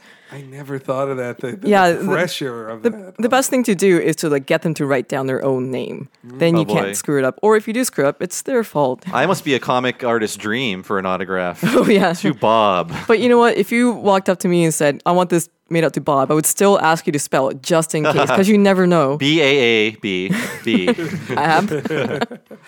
Yeah, I wonder if they base the Bart signing stuff on Groening signing, or other artists or writers on the show. By 96, they must have been doing public appearances at that point and doing signings, at least at San Diego, you would think, right? Probably by then, yeah. It is hard to think of things to write in there too. Usually I just default to things like thanks, or thanks for the support, or hi, insert name here. Because the more you write, the more you feel like you have to write a lot every time. And if you're doing a book signing, you got to sign a lot of books. And you want to keep it as short as possible. And you want to help everybody in line, like everybody in line wanted it. Like, I also love that as much as Skinner disliked Bart, he also wants him to sign his yearbook. Did you guys ever get your teachers to sign your books? Maybe did. Again, no one signed my books ever, but I don't know if I would have. There are a few nice teachers I like, but I feel like I would be like a pariah if someone saw me getting a teacher signing a book. I really enjoyed it, but like I said, I was a weird kid who was more interested in their teachers and their classmates. I liked going to the teachers that I really appreciated and going, I want you to sign this. I maybe did with a couple of my favorites, but I more was just about a couple of years I obsessed of like, oh, this person who I secretly have a crush on, maybe they'd sign this for me, and then they'd show that they actually were thinking about me, and then they didn't sign it, and I felt very sad. But I don't want to depress people with this one. This episode made me teary-eyed like multiple times. It did. With familiar sadness of unpopularity. Though I've never had jury duty, unlike Flanders here. Homer, I'm in a rhubarb of a pickle of a jam here. I was all set to go off on vacation when I get called up for jury duty. Oh, it's a corker of a case. Seems a man drove up onto a traffic island and hit a decorative rowboat full of geraniums. Now, they're trying it as a maritime offense. So, anywho, how'd you like to use my beach house? Free of charge. I only get 2 weeks of vacation a year, and you want me to spend it in your lousy beach house? Well, if it'll seal the deal, I'll take a look at your septic tank, see if I can get her humming again. Deal! See, Flanders, you give a little, you get a little. Hello, Mr. Brown Ground. What you got for me? And you're sure the Flanderses won't be there? Well, it sounds great. Bart, you can invite Milhouse. Lisa, you can bring a friend, too. Hey, great, a friend. A companion. Marge has carried her distaste of the Flanders from Homer Loves Flanders into this episode. I love that gag that you could tell was post, like it's just words over this establishing shot of the house, but it's just so funny. And I also like that Ned has never been more happy to take a look at the septic tank. He's not even like upset when he's doing it. It's like, well, let's see what you got. I kind of want to know what Jake the lawn kid has to say about a poop-soaked lawn. I'm happy I've never had to deal with a septic tank. That's a lawn no-no. I've never lived with a septic tank before, so it's just nice. I thought they were bigger in Florida where you can't dig as much. Yeah, they are, but the one home I lived in Florida did not have one, so didn't have to worry about it. I would definitely go to friends' houses, and when I'd see their septic tank, I would think about Mr. Brown Ground. I would see it like. Also, Bobby, you were doing that little hand motion that Homer does. Oh, yeah. It's so good. I love how bored he is. Yeah. He's just like, come on. I wonder if that's them, like they're thinking the audience is going like, Yes, Flanders, you're going to move the plot forward. You're going to offer him something. Could you just do it already? And his story is very boring. The case is not interesting at all. I always do that hand motion now when I'm watching something and they're rambling. I'm just like, come on. And that he thinks that Flanders even calls it a very interesting case, which when somebody tells you they have an interesting case for jury duty, you think like, oh, a murder or a bank robbery or something like that. And instead it is a car on a median. That should not even be a case with a jury. Honestly, that is small claims court at best. Like that's something night court would deal with. But they needed an excuse in the Simpsons economy for them to go to a beach house because unlike Bill Oakley or Josh Weinstein or Dan Graney, they couldn't afford. Their families can't afford a beach house. Yeah, they're still thinking at this point like the semi-realistic economics of the Simpsons family. Yeah, I also like that Marge invited along Milhouse. That she's like, you know what? Let's invite a friend along. My parents did not like my friends. In some cases for good reason, and I had bad friends, but they would not have invited them on a vacation for me, which it's like that is another mouth to feed. You're adding cost onto your vacation. I've heard from friends that I have that aren't white people, that is a white family stereotype. Like they send your friend home when you're having dinner. It's like that happened to me a lot. Yeah. Like I was rarely invited to dinners at friends' houses. I'm not too familiar with beach houses, but what happens in the rest of the year when it's not being used? It just sits there? I think so. Empty? Yeah, I mean, I guess it was Airbnb beforehand, and it's owned by somebody who owns a lot of properties, and so they just rent it out as needed, and it's on the beach. And if in a lot of cases the owner uses it when it's not being rented, just as like, if I want a vacation here, I guess I will. I think other times it's just empty. And those are the same thing as like timeshares, right? Where you go. Yeah, I don't know if they still do this. It was a huge scam in the more in the 90s, where it's like you go to the seminar and just sit through it. You get the free timeshare access or whatever. If you just be pressured for 3 days. So I think there's some people who just have the Jack Nicholson in The Shining job of being a caretaker during those off months and just making sure it's not full of dust or rats or whatever. Now I'm imagining someone stuck in a beach house all summer going crazy like Jack Nicholson, but they're all by themselves. There's no one to murder. And there's only 3 rooms. And then we get to see how Lisa taking account of her friend status. Well, did you call one of your friends? Friends? Huh. These are my only friends. Grown-up nerds like Gore Vidal. And even he's kissed more boys than I ever will. Girls, Lisa. Boys kiss girls. Mom, why don't I have any friends? We have each other. When I was a lonely little girl, I always dreamed that someday my daughter would be my best friend. We are best friends, Mom, but I'm a kid. I need friends my own age, too. Honey, you'll make plenty of friends. All you have to do is be yourself. Be myself? I've been myself for 8 years and it hasn't worked. Look at all these dorky clothes. A bathing cap. Nose plugs. A microscope at the beach? Ugh! What was I thinking? I really enjoy how the sweet moment between Marge and Lisa, where Lisa kind of politely shoots down Marge's very sweet idea, but she like reaches over and puts her hand on her leg and just like, no, Mom, come on. Yeah, I appreciate that, but I need friends my own age. I'm glad that Marge accepts it because some parents don't. I feel so bad for them and for Lisa that Marge, and I feel bad for Marge that Marge has no friends of her own. So she's like, well, my kid can be my friend. Like maybe your kid doesn't want to be your friend. Lots of sad, lonely Marge in this season. Yeah, at least it's better than just a Marge who just says, "Oh, Homer." Yeah. But it's a more depressing Marge. Yeah, that must be heartbreaking for parents who's like, oh, I can have a kid, and then my kid can be my friend, and they don't want to. I'm sure it happens all the time. I really enjoy Marge's girls, Lisa. Boys kiss girls. I don't feel like it's homophobic. I feel like Marge is like, no, you're wrong. Like, this is how it's supposed to be. Like, it's like Marge is not aware of homosexuality in any way. Let alone Gore Vidal. Yeah. But that Lisa is aware of that Gore Vidal is a man who would kiss men. And meanwhile, Marge has a kind of like just talking to a child, like, no, Lisa, boys kiss girls. By the way, he's dead and we didn't kill him. Yeah, so I don't know who Gore Vidal is. Well, me. I didn't read any of his books, and I have a master's in English. Well, I'll first let you know, folks, that Tome is not a book Gore Vidal wrote. That is a made-up book for this joke. It's a joke about the size of his books. They are gigantic books. He was a writer / professional intellectual of the Beat generation, and he was a goddamn queer, as William F. Buckley called him. He personally eschewed labels, but he was mainly with men, I think. think, in his lifetime. And he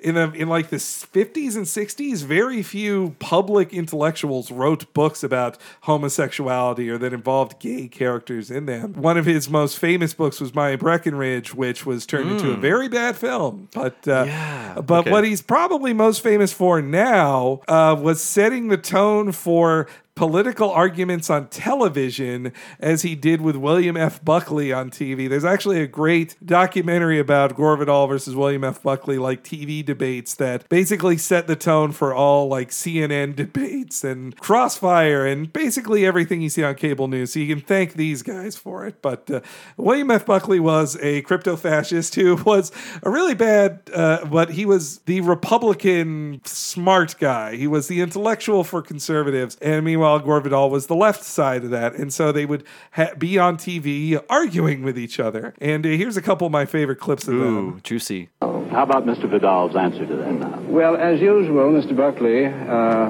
with his enormous and thrilling charm, manages to get away from the issue toward the comedy.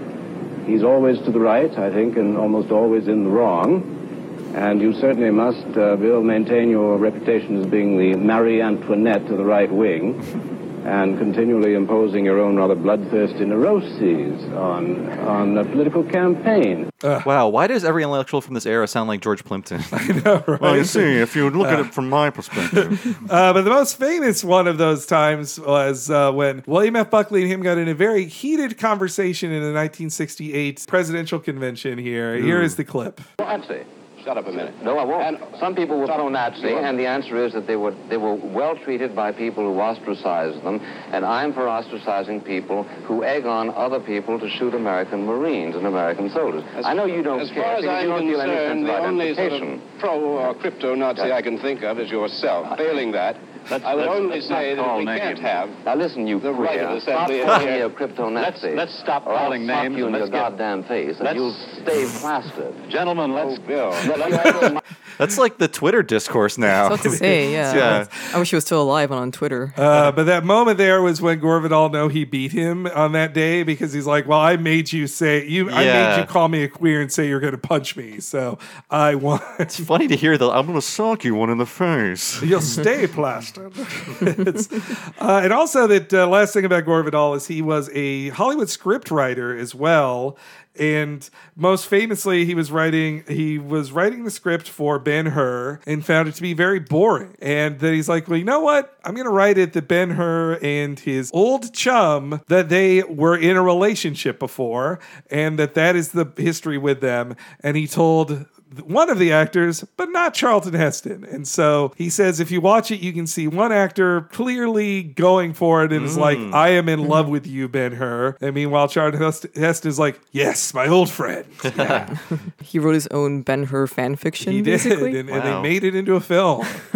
So that's who Gore Vidal is. Also, then we cut to Lisa like leaving all of her stuff at home, and I like that Marge is so unsafely holding Maggie in the front seat while Milhouse is the one in the baby seat. Like when I was a kid, babies, we didn't know the rules. Like you're like, yeah, just put the baby in the front seat or just have it on your lap. It's a baby. Let it roll around in the trunk. It's fine. Yeah, exactly. Put some blankets in there. I mean, I loved sitting in when my family had a Jeep, I was like, I want to lay in the back. I can sit wherever I want. It's like, yeah, just laying across a back seat as a kid on car trips, completely unsafe. You're just a projectile in any car accident, but it was very comfortable. That sounds super fun. Yeah. Unsafety is fun. I'm too long now. But here they are going off. I could still fit. Somebody's traveling light. Nah, maybe you're getting stronger. Well, I have been eating more. Wave bye-bye to our house, Maggie. Bye-bye, tree. Bye-bye, job. Bye-bye, toothbrush. Bye-bye, Lisa Simpson. It's a great act break. And they're off to America's Scrod Basket. Yeah. Whenever I get a compliment, one of my favorite things to think about replying to is like, well, I have been eating more. Like Homer's pride of just like, I have been eating more. He's bulking. He's bulking. I like how condescending Lisa is because she's just not into this trip. Lisa is quite condescending the entire time, which, again, I could really identify with as a sarcastic, miserable child on trips as well. Just like, nah. Oh, thanks for this trip, Mom. Yeah, actually, like being sarcastic and cynical is how I eventually started getting friends. I got that sense of humor from The Simpsons. And I realized, hey, if I talk in this manner, it makes people laugh and kids like me more. Yeah. It's worth it for Lisa. Definitely works for her. It works out. It worked out for me too. So that, yes, they are on their way. When the hell are we going to get to... Where the hell are we going? It's called Little Plagmata Squamset Port. It's known as America's Scrod Basket. I thought Springfield was America's Scrod Basket. No, Springfield is America's Crud Bucket, at least according to Newsweek. God bless Julie for saying it the one time it's said in this episode. Yeah, they should have said it a few more times. Yeah, it's a mouthful. I couldn't even write it down because it would be pointless. I couldn't say it after writing it. No, I can still spell it perfectly because of my website. What was it again? Little Plagmatis Cormset Port. Oh my god. But it's the perfect like mangling of a million of those little seaside towns where you would get a vacation house. Yeah. And scrod is a type of fish, but scrod basket sounds disgusting. Yeah, America's it's scrod all basket. drippy, Yeah. gross. Yeah, the scrod is just like a general term for whitefish, which like I could go for a scrod basket right about now. When I was listening to the commentary, I think it was Dan who said Little Plagmatis Cormset Port was based on place names in Massachusetts. So I actually looked up place names in Massachusetts to see like what kind of names they had. Ooh. The best one I could find though was a place called Satan's Kingdom, an unincorporated community. I want to know what goes on in there. Boy, some sort of a sex cult, I have to imagine. Maybe- There better be a sex cult in Satan's Kingdom. I want to see the Flanders vacation there. Better at least be a sex cauldron, if not a sex cult. It's just a name. It's actually a peninsula. I also love Bart saying hell twice in one sentence and Marge going like, and then replying to him. It's just they've given up on really telling Bart to watch his language. It's like, whatever. Like, And they arrive in the home full of Post-it notes, which is great. yeah, I love those Post-it notes. So Which makes me feel like, did Ned go out there just to put Post-it notes everywhere? he might have flown in for one day to put up those Post-it notes and then come back dutifully for jury duty. That's a very selfless Ned thing to do. Yeah. I don't think this is a flaw in the plot. I think Ned actually flew out there to put all those in there. When Marge finds the ice cube tray and it says, fill me, and she says, well, duh, with what, Ned? And she lifts it and it says, with water. The way she says, well, duh, I incorporated that into my daily vocabulary, even though it's just, you can say that normally and not have it be a reference, but it's a tone in which you say it makes it a Simpsons reference, kind of like Mr. Burns is, yes. Yes. Yeah. I feel like it was also, she had that same reading in, was it Flaming Moe's when Homer did, I'm the magical man from Happy Land. And Oh, yeah. in case you couldn't tell I was being sarcastic, well, duh. Yeah, it's kind of like a catchphrase almost. Yeah. Or they were trying to make it a thing, but it didn't catch on. They should have done it more. Marge's catchphrase is now, I like that Marge had gone from thinking it was thoughtful, like when Homer says he actually wrote diddly. That's thoughtful. That by 100 Post-it notes later, she's like, with what, Ned? She's clearly irritated by the Flanders. By the way, if you want to know how to make ice cubes in an ice tray, go to WikiHow. 9 steps with pictures. Seriously? That's crazy. And then there's a WikiHow on how to remove those ice cubes from the ice tray. That's much trickier. But yeah, as they're unpacking, Marge is a lot happier. Isn't this fun, honey? It must be exciting to make a different set of beds. I know you're joking, but it is. Say, why don't you put on your swimsuit and head for the beach? Well, it's kind of funny. With all the craziness and confusion and mishigas of packing, I forgot to pack. Lisa, that's not at all like you. Exactly. I forgot my swimsuit too, but I improvised. Hello. It's perfect timing. The cops are immediately there.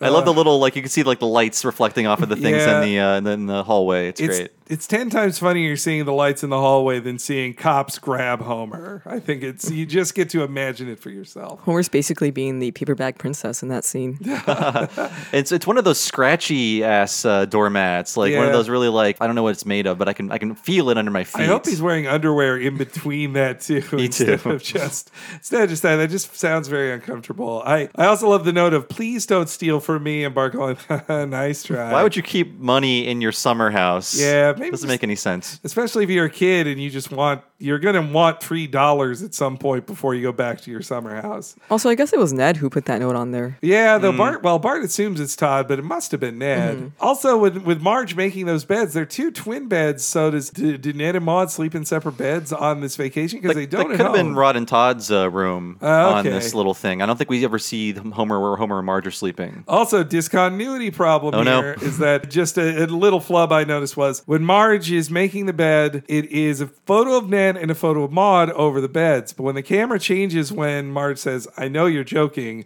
the Maude painting becomes a Rod and Todd painting. Oh man, it could be one of those lenticular paintings where it depends on the angle you're seeing it from. I'm sure those are real. Maybe they had different layout artists for that scene. I just love catching little mistakes like that. And I also love how Marge just admits, like, I know you're being condescending, but it is. She's like super positive throughout this episode. Yeah. She's really enjoying her time here despite all the cleaning up she has to do for Homer. Because that's what she likes to do is clean up. Yeah, it's Marge's time to shine. Yeah, when she can't clean up, she gets depressed. And then we head over to TJ's Zaymart. So, where do you want to show off your new hip togs? The Sherbert Shop? The Candle District? Big Sue's Tap Water Taffy? If it's okay with you, Mom, I'd rather go find some kids. Oh. Okay. You'll be my friend. I'm never gonna let you get away. Aww. On the commentary, they said the joke they love the store name TJ's Zaymart because I think the joke they were going for was these stores merge to the point where you don't know what is in there. So it's sort of like a mix of TJ Maxx and Kmart and another store that begins with a Z. I forget what they said it was, but I do enjoy TJ's Zaymart. It reminds me of going to a beach Walmart or something as a kid for supplies on trips like this. And when you go into, it smells different as a Walmart because it's like a Walmart on the beach. They put their soda in this aisle. It's so different. This is, they call their popsicles here a different thing. That's honestly how I feel whenever I come down to the States, though. Everything's just slightly different. I love it. I should have asked you to bring down some Smarties. You're a Smarties fan? Yeah, I actually like them more than M&M's because I'm that worldly. I wish you had told me. I could have brought you some. Smarties in Canada are opium-based?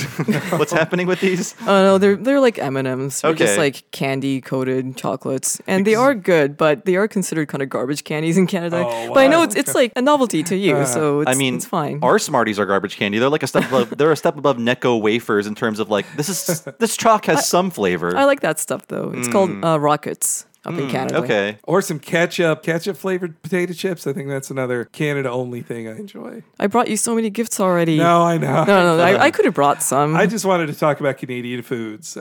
Yeah, like whenever I come down to the States, I like to bring some chocolates. Like I just came back from Tucson, actually. That's why I'm here. Like I just went to Tucson to visit Fangamer, who I work for, and all the flights back, the layovers really suck. So I decided to stay in San Francisco for a few days before heading back to Vancouver. Anyway, I like to bring chocolates to them because they're a big fan of chocolates. And whenever I bring them over, like people always, I feel like Americans love Coffee Crisp so much. That's a big favorite. I don't know what those are. Coffee crisps? Yeah, Coffee Crisp. They're known for their coffee flavor and their ads that play in the 90s over and over with two old ladies having coffee or about to have coffee. And one old lady says, "How do you like your coffee?" And the other lady says, "I like my coffee crisp." And then they have a good chuckle over it. Yeah, I think it's okay. That sounds like a very friendly ad. So, how do you like your coffee? Crisp. You like your coffee crisp. I like my coffee crisp. Oh, I'm supposed to laugh now. You don't know from jokes. Well, when Nina got here, she emptied out a Ziploc bag full of poutine onto the floor, which I guess that's how you're supposed to eat it in Canada? Is that true? Yeah. No utensils, just stick your face in it. Yeah, you gotta tie your hands behind your back. And I like any kind of maple candy. That's another of my favorites. These are all things I could have brought you. I mean, it's Instead, fine. she got us nice shirts. Yes, so those are big gifts. Though also speaking of sweets, I love the idea of tap water taffy. Yeah. Like it's that even you're on the beach, the thing you're using is salt water. That's the pull. And they're like, no, this is the tap water taffy place. I don't know if I've ever even had taffy, to be honest. You know, you can get some in the city. Actually, if you're going to the wharf, Fisherman's Wharf, I'm sure you'll find some saltwater taffy there. I just think of it as really stretchy. And is it soft or does it harden once they stretch pretty it? soft. Saltwater taffy is different than taffy you'd buy prepackaged like at a candy store. Yeah. It's not like Laffy Taffy like Daffy Duck used to advertise. It's a little softer than that. Oh no, now I'm reminded of that terrible song, Laffy Taffy. Oh boy. It's an allegory. Yeah. I also love that how, not unlike in Marge Be Not Proud, Marge just she has not noticed her children are growing up, and that she is trying to buy Lisa like a 4-year-old's bathing suit instead of, like, I guess as an 8-year-old, she is a child. If I saw an 8-year-old and she said, no, I'm growing up, I don't want to wear those baby clothes, I was like, you're 8, you're a child. Like, but in the reality of the show, she's more like 23. Yes, yeah. In terms of her preferences and what she likes to do. When Lisa's back at home and she's like, look at all these dorky clothes. I find that kind of weird though, because is a red strapless dress considered dorky? That's true. It's not really anything. It's anachronistic. No. Yeah. But that's basically it. It would be weird to see an 8-year-old walk around with a red strapless dress, I'd have to say. I'd be like, that's odd. Yeah. And pearls, too. Pearls on a child. I guess that can count as dorky. Yeah. They did a great job designing like mid-90s cool outfit for her. Or like, and same with all of her friends that she makes. They all look like they're straight out of a Devon Sawa movie of the mid-90s. And now all that stuff is back in fashion. It is. Like tie-dye's back in fashion. I've been seeing it a lot around here, actually. I had one of those boys' haircuts for sure. Like the classic 90s bowl cut. I don't now, but I did then. Yeah, because you got your haircut a month ago. Lisa's trying to find new kids. And, first before that, though, I love that The Simpsons is really firing on all cylinders when they can find humor in low tide. They're like, well, let's write some jokes about low tide. What can we do with that? Homer's doing a lot of damage to the environment in this episode. Yeah.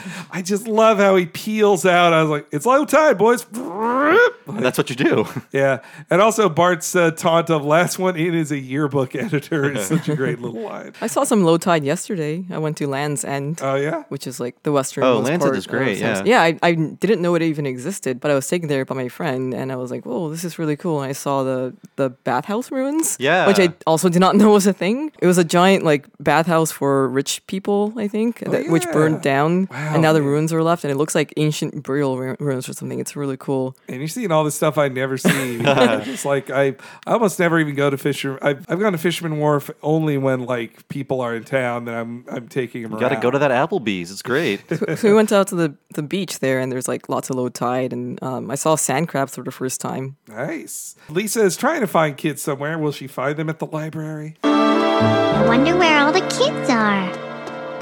Hey, a library!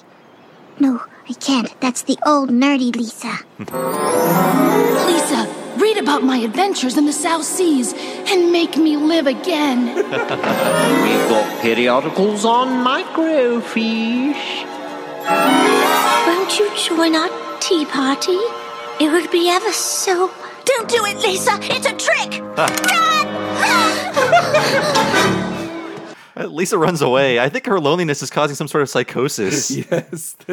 Alice is dead. Like she got shot in the head after that fell through. What I like about this New Yorker guy appearance is I don't think on the Critic episode they put the butterfly flying around him. Bravo, Mrs. S. You're right. But in They this did one, not. that's part of the original art, which I like. You can hear it flapping. They added Foley. And that is, of course, the New Yorker dandy Eustace Tilley. That's a real name. Officially his name. Like I didn't know what a microfiche was, so I thought he was talking about very tiny fish. For the longest time, I didn't know what microfiche was either. When I knew that was how you could look at periodicals through a scanner, but I didn't know what those were called. And I'm sure a fan or a listener will let us know, but like, how is that different than microfilm? It's just a funnier word to use. It does sound funny. Yeah, microfiche. Fiche. Yeah, I thought it was just a fancy way of saying fish. I also like Pippi Longstocking's kind of desperation too. Make me live again. She needs a reboot. She's just... Yeah, I haven't seen her in a while. I just wanted to bring up that Ian Boothby, who I've done Sparks with and who I won an Eisner with, he's been doing a lot of New Yorker cartoons lately. Oh, really? Really? Yeah, he's been writing them, and his wife, Pia Guerra, who's most known as being the co-creator of Why the Last Hell Man, yeah. and doing a lot of political cartoons for the Nib lately. She's been drawing them, and they've been doing a lot of them recently. Wow, I did not know that he was married to the co-creator of Why the Last Man. That's amazing. They're both very fine people, so I wanted to bring them up. I remember too. Recently, speaking of Ian, there was a panel from a Futurama Simpsons crossover that went viral of Skinner saying that Edna wasn't there because she ate too many steamed hams and they needed to hire Fry to do it. And you were the one I think who said like, "Hey, Ian, didn't you do this?" Like, yeah, I tagged him going, "Yeah, you wrote this, right?" That's how Edna died canonically, right? Steamed ham overdose. I still haven't read that. Like, I really want to. I'm sorry, Ian, but I have not read it. Yeah, he wrote it, and James Lloyd, who's also from Vancouver and one of our friends, he drew the whole thing. That happened years before it happened in the TV show. Like they did the Futurama thing, which I remember that was in an interview about that crossover. I think it was the first time I saw Matt Groening say his rule of like, no, in the Futurama world, the Simpsons are fictional characters, so they have to go into the comic book world. That's how the crossover happens, I believe, in continuity there. Mm-hmm. I think he allowed it because of that. And then I guess he was okay with it for the show eventually, since it worked out for the comics. It took him 15 more years, but they were eventually okay with it. So Lisa's finally finding some new friends then. Like, whatever. Like, whatever. Hey, what's happening? Okay. Not your fault. It's a bird thing. You don't control the birds. You will someday, but not now. Hi. What's up? Who's that? I don't know. Some kid. Hey, I like your hat. A compliment. Scanning for sarcasm. It's clean. Go! Thanks. You guys skate? Try to. The cops always confiscate our boards. Yeah. And you just know they're using them like 5 minutes later down at the station. I think I know a place you can skate that's virtually deserted. Like, whatever. All right.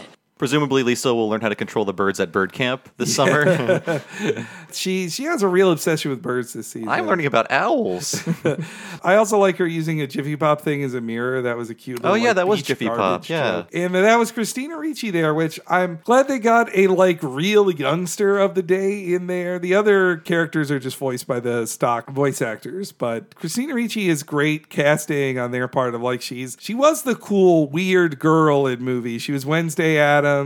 She had just been in Now and Then and Casper when this episode came out. So she took this year off kind of from big movies, and this was kind of her transition year into more adult movies. Like the next year would have been when she'd put out The Ice Storm, which I think was her first R-rated movie. Is that Ice Harvest or Ice Storm? The Ice Storm. Okay. Ice Harvest is a different movie or one I just made up? Yeah, that's the one. Okay. I believe that is a Billy Bob Thornton, John Cusack movie. You're right. Yeah, you're right. I didn't grow up watching a whole lot of movies. I'm still not a big movie watcher.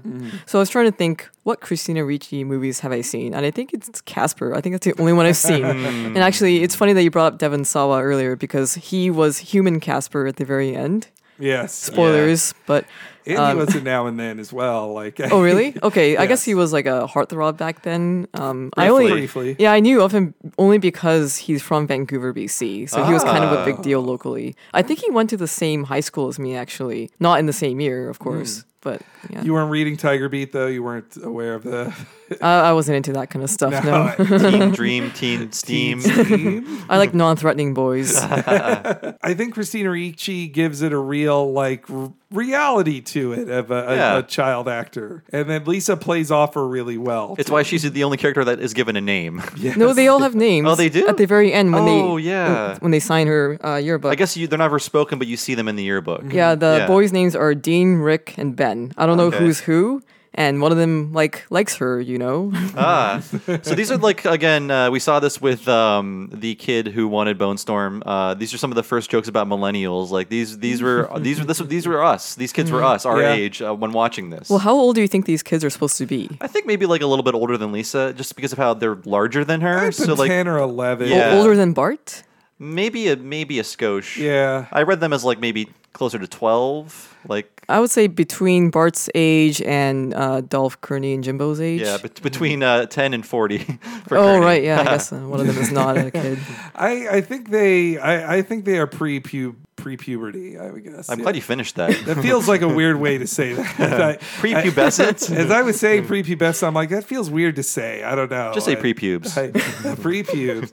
No, I also love the joke of Lisa scanning things for sarcasm. Like, wait, was that sarcasm? It's a pain I feel too much in life. Was like, wait, was that person actually being complimentary or was that sarcastic? I better be careful. Why does that guy keep calling me boss? Yeah. I don't care for that. Oh, sure, boss. Oh, hey. No, I hate that the most in office culture of just like, hey, I'm just busting your bees. Like, no, you're not. It's like, F you. And now scanning for sarcasm is sold on T-shirts. I need that. Oh, God, yeah. I don't want to wear that shirt. That was another of the many like Simpsons ripoff shirts that just had lines from the show in them. Like, the one I hated the most, a picture of a scary clown that said, yes. Can't sleep, clown will eat me. And I was just like, yeah. I saw The Simpsons too.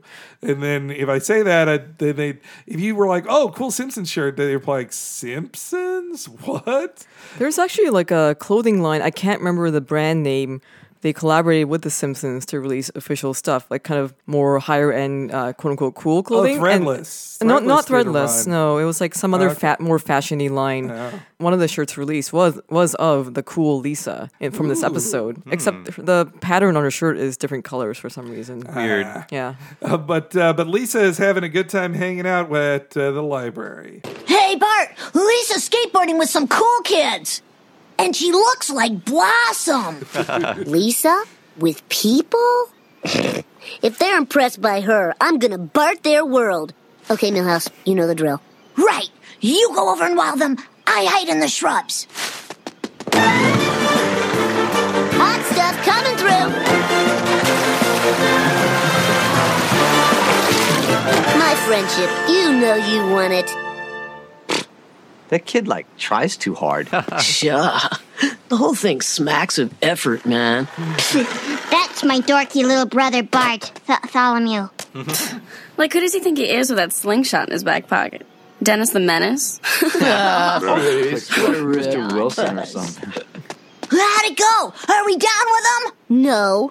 They must have seen you. So whenever a female friend of mine posts a picture of themselves from the 90s on Facebook, that is my stock post. Like, it's Blake and she looks like Blossom. No matter what. No matter what. Yeah, I like the Blossom joke a lot, but she doesn't look like Blossom in She this. needs one of those hats with a flower on it. Yeah, she needs the classic Blossom hat. I had that hat when I was a 10-year-old. Denim? Was it denim? It was not denim, no. Okay. But it was like one of those weird caps with a flat front and the giant flower on I think the front. the official Blossom hat is acid wash denim. Wow. I wasn't that cool. So, kids today, if you don't know what Blossom is, which, that doesn't even get rerun or anything. It was a pretty good show. Blossom was a show known for its very special episodes. Yeah. It starred Maya Bialik. It was, Blossom was a show about a girl growing up in the 90s and having it real. And there were often scenes about how her brother was one older brother was a former drug addict. Another older brother was hunky heartthrob Joey Lawrence. Whoa. And her father was like an ex-hippie who his mom died. And they'd often have lines like, well, why did you get to smoke pot, but you don't want me to smoke pot as a kid? Or why did you have premarital sex and I can't have premarital And she had a randy grandpa, too? Yes, yeah. Wow, I never watched the show, so I had no idea it had these themes in it. In my opinionation, it's a good show. Opinionation is a word in the opening. I'm sorry. In my opinionation. Oh, and who could forget her best friend Six as well? Yeah, I had a minor crush on yeah. Six. Whatever happened to that actress? She was in a Goofy movie, and then she turned into sand. I guess, yeah. It's all I know is Maya Bialik is now being rich on Big Bang Theory. The subject of a very rude joke on Arrested Development. Yeah, that Blossom really blew up, is what Jeffrey Tambor says. We all know about him.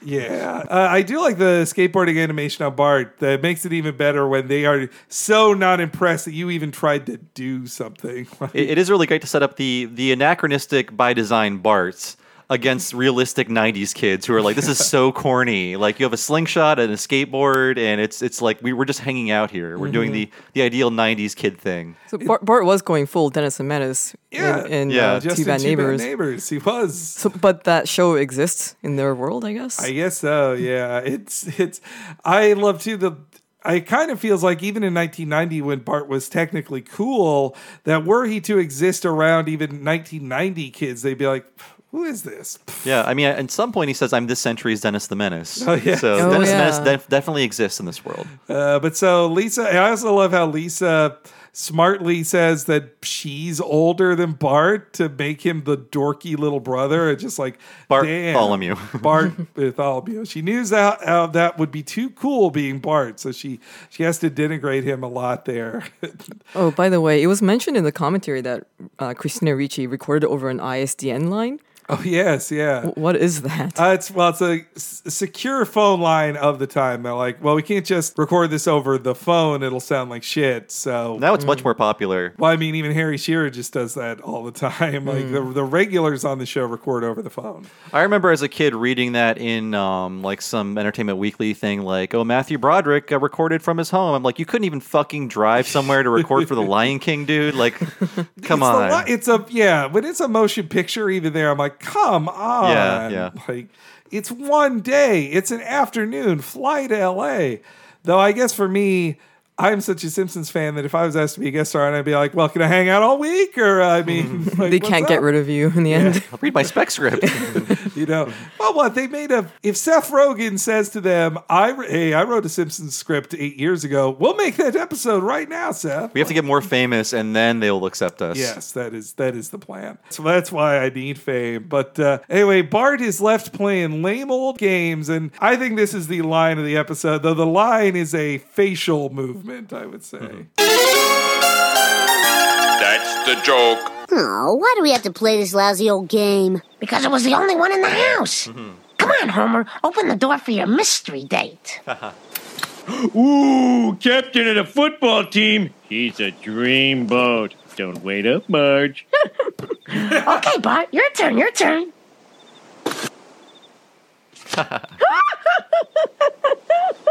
You got the dud! Hey, he looks just like you, Poindexter.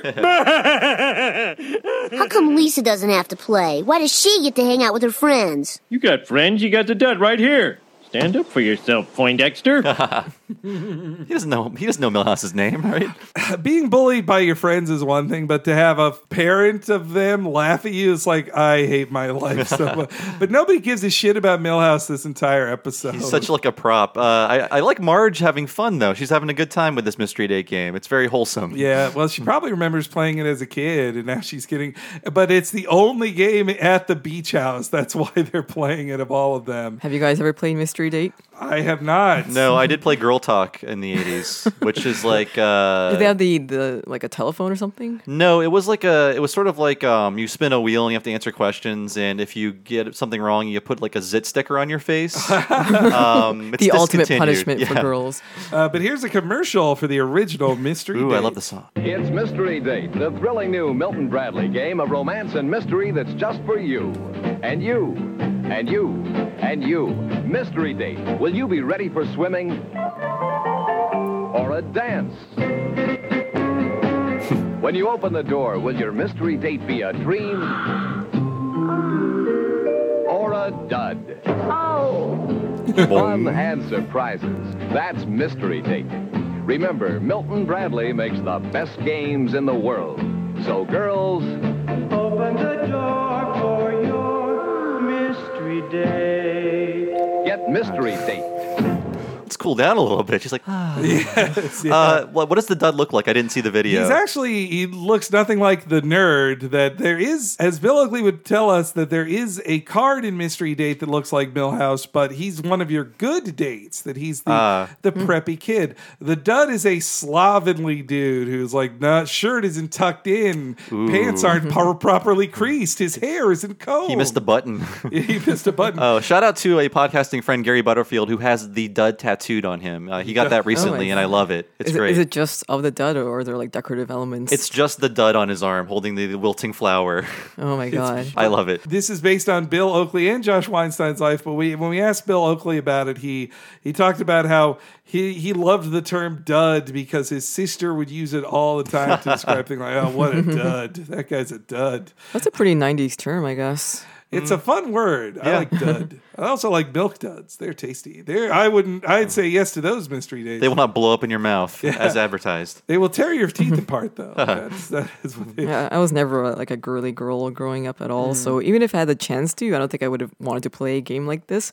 Like, how do you play it even? Do you know? As they show in the commercial, you have to be ready for your mystery date, meaning this guy's going to take you to the prom, so you better have your prom dress card. But if you only in your deck have the beach party card, then you can't go to the prom with your mystery date. It's really teaching girls this is what you're expected to do as a woman Right. for a man. Yeah, better start them early. And now you get ready for your mystery date by Googling their name. Yeah. Ooh, I don't like what you said about Hitler here. No, You like him, eh? I do dislike on dating. I'm glad I'm out of the dating pool now, because now it's not even the awkward thing on a first date to say what you do. It's just like, well, you definitely Google me. So yes, I do a podcast about The Simpsons. I think I'm too internet famous now to sign up for a dating site again. I think I actually have to meet people in real life now. No. Because now you can just Bob Mackey, I can know everything about him. I don't know. Some people don't really do that, I find. Like, there are a lot of people who've met me and they knew that I would be a guest at whatever, but they don't bother looking me up because they want to meet me in person first and hear my story from me, from my own mouth.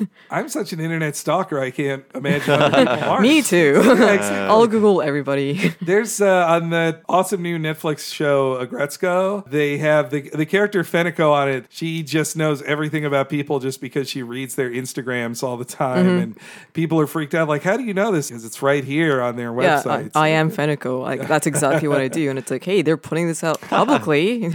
This is not freaking me out, but it's always fun to meet people at cons and stuff. And I do a lot of panels. I do a lot of setups at cons, and they'll tell me a story about myself that I forgot that I told on a podcast. I'm like, how do you know this about me? This thing that happened to me when I was 15.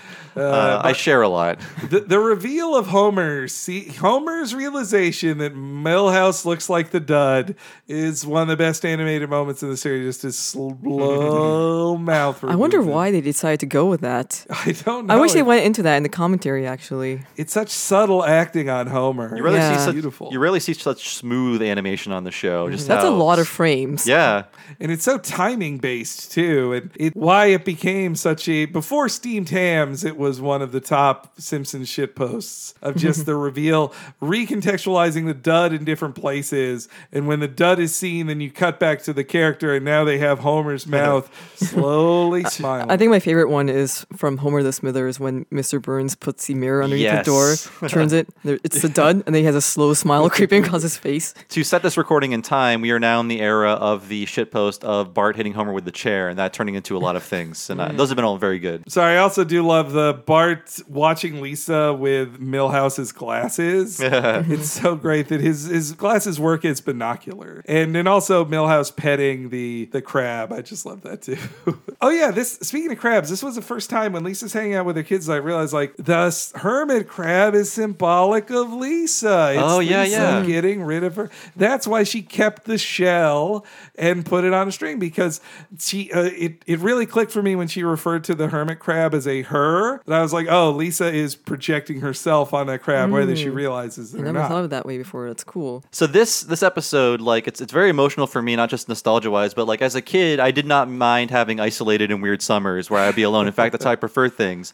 As an adult, loneliness is kind of shitty, and whenever I'm meeting new people, it's the reason all of my friends are online weirdos is because I'm an online weirdo. I can't stop. I'm not saying I'm smart, but I can't stop learning about stuff, and I'm addicted to knowing things. So when I meet new people, I always have to check myself. Oh, you just mentioned something.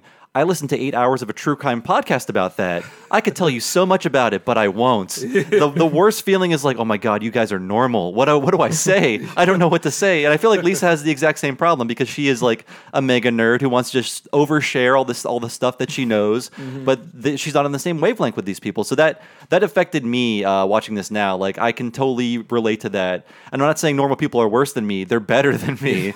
But it's hard to connect sometimes. I just want to say when Bob said, all my friends are online weirdos, he looked at me. You're included. Oh, thanks. I just wanted to say I have like crab opinions because I Oh, really like sure. crabs.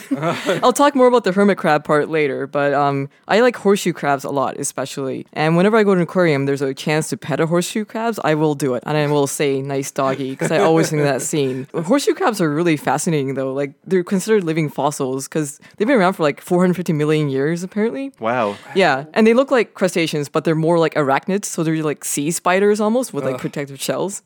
I heard a joke like this from Jim Gaffigan, but I thought this before, so I'm not stealing this from him.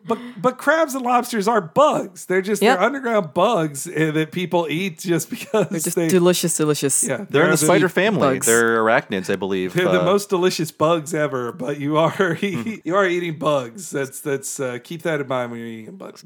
So these things have like 5 pairs of legs, 9 eyes. They have the largest cones and rods in their eyes of any animal. Wow. Yeah, but they have really poor eyesight. That's weird. Yeah. Just like Millhouse. Yes, they swim upside down, and they breed in, and I'm quoting National Geographic here, a massive beach orgy.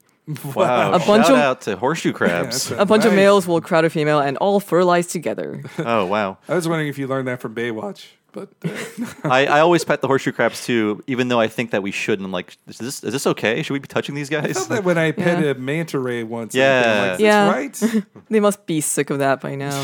Or maybe they don't care. I don't know. If they've been in captivity that long, who knows what they're thinking. But be careful when petting a horseshoe crab, though, because their eyes are on top. Oh. So Millhouse might have been blinding that horseshoe crab when petting it. It's nice. Yeah, it wasn't Maggot's tail. It was in pain. Aw. I love the sound it makes. Oh, yeah. I don't think that's the sound they do make, but the whoever does the sound must have had fun with that. It's like, what does a horseshoe crab sound like? I was just thinking of the level in Katamari Damacy where you're just rolling up crabs and they all make these horrible noises that I don't think any crab Oh, makes. God, yeah. So meanwhile, Homer has his own adventure in the world of illegal fireworks. I bet this place sells illegal fireworks. Just go in and act casual like you buy them all the time. Let me have one of those porno magazines. Large box of condoms, a bottle of Old Harper, a couple of those panty shields, and some illegal fireworks, and one of those disposable enemas. No, make it 2. My apologies, sir, but the sale of fireworks is prohibited in this state and is punishable by a... Follow me. I want this town to Apu, Shelbyville's Apu, and Apu to get together and hang out. Just hang out. I love his conspiratorial. Follow me. Yeah, it's nice. That's Little Value Mart they're at too, which is a cute little name. It sort of reminds me of I didn't have 7-Elevens where I grew up in Florida. We had Little Champs. Yeah, no 7-Elevens for me. It was a bunch of different like mini mart chains with all weird names. This scene is based on multiple things in this episode reference it, but this scene is based on a very specific scene from American Graffiti, which I have right here. Want something? Yeah. Let me have a Three Musketeers and a ballpoint pen, one of those combs there, a pint of Old Harper, a couple of flashlight batteries, and some beef jerky.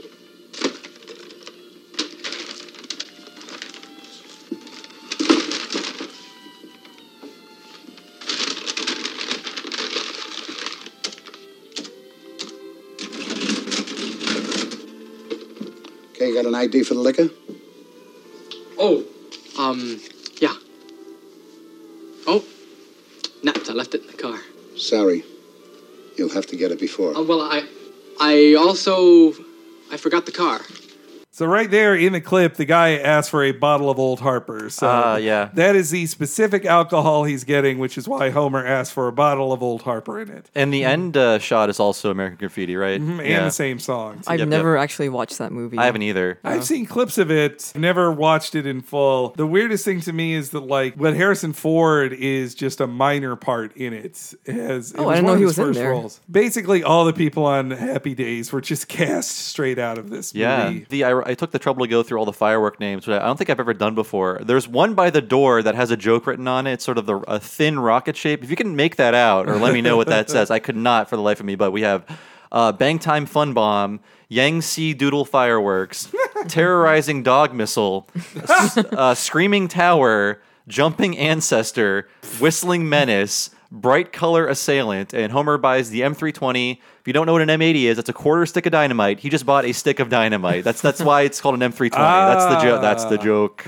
I've never had an M80. Like they are basically illegal. If you have you can get your hands on them, but it's harder than say a gun. But they were legal until the 60s, which I don't know. I guess shows you that you can control weapons with legislation. I mean, they were spoken of in my school days as if it was like the BFG from Doom. Like he's got an M80. M80, man. I was curious to know what fireworks laws are like here and where you grew up. Well, in California or in the Bay Area, forest fires they are so afraid of, like you can buy a sparkler, and it's illegal to light them anywhere. Like you're in big trouble. Yeah, friend of the show, Michael and Diana Raparez, they live in like near the ocean in San Francisco, so you can light fireworks in their area. So one 4th of July, they hosted a 4th of July thing there, and part of their big selling point was like, and we're gonna light fireworks because we can here.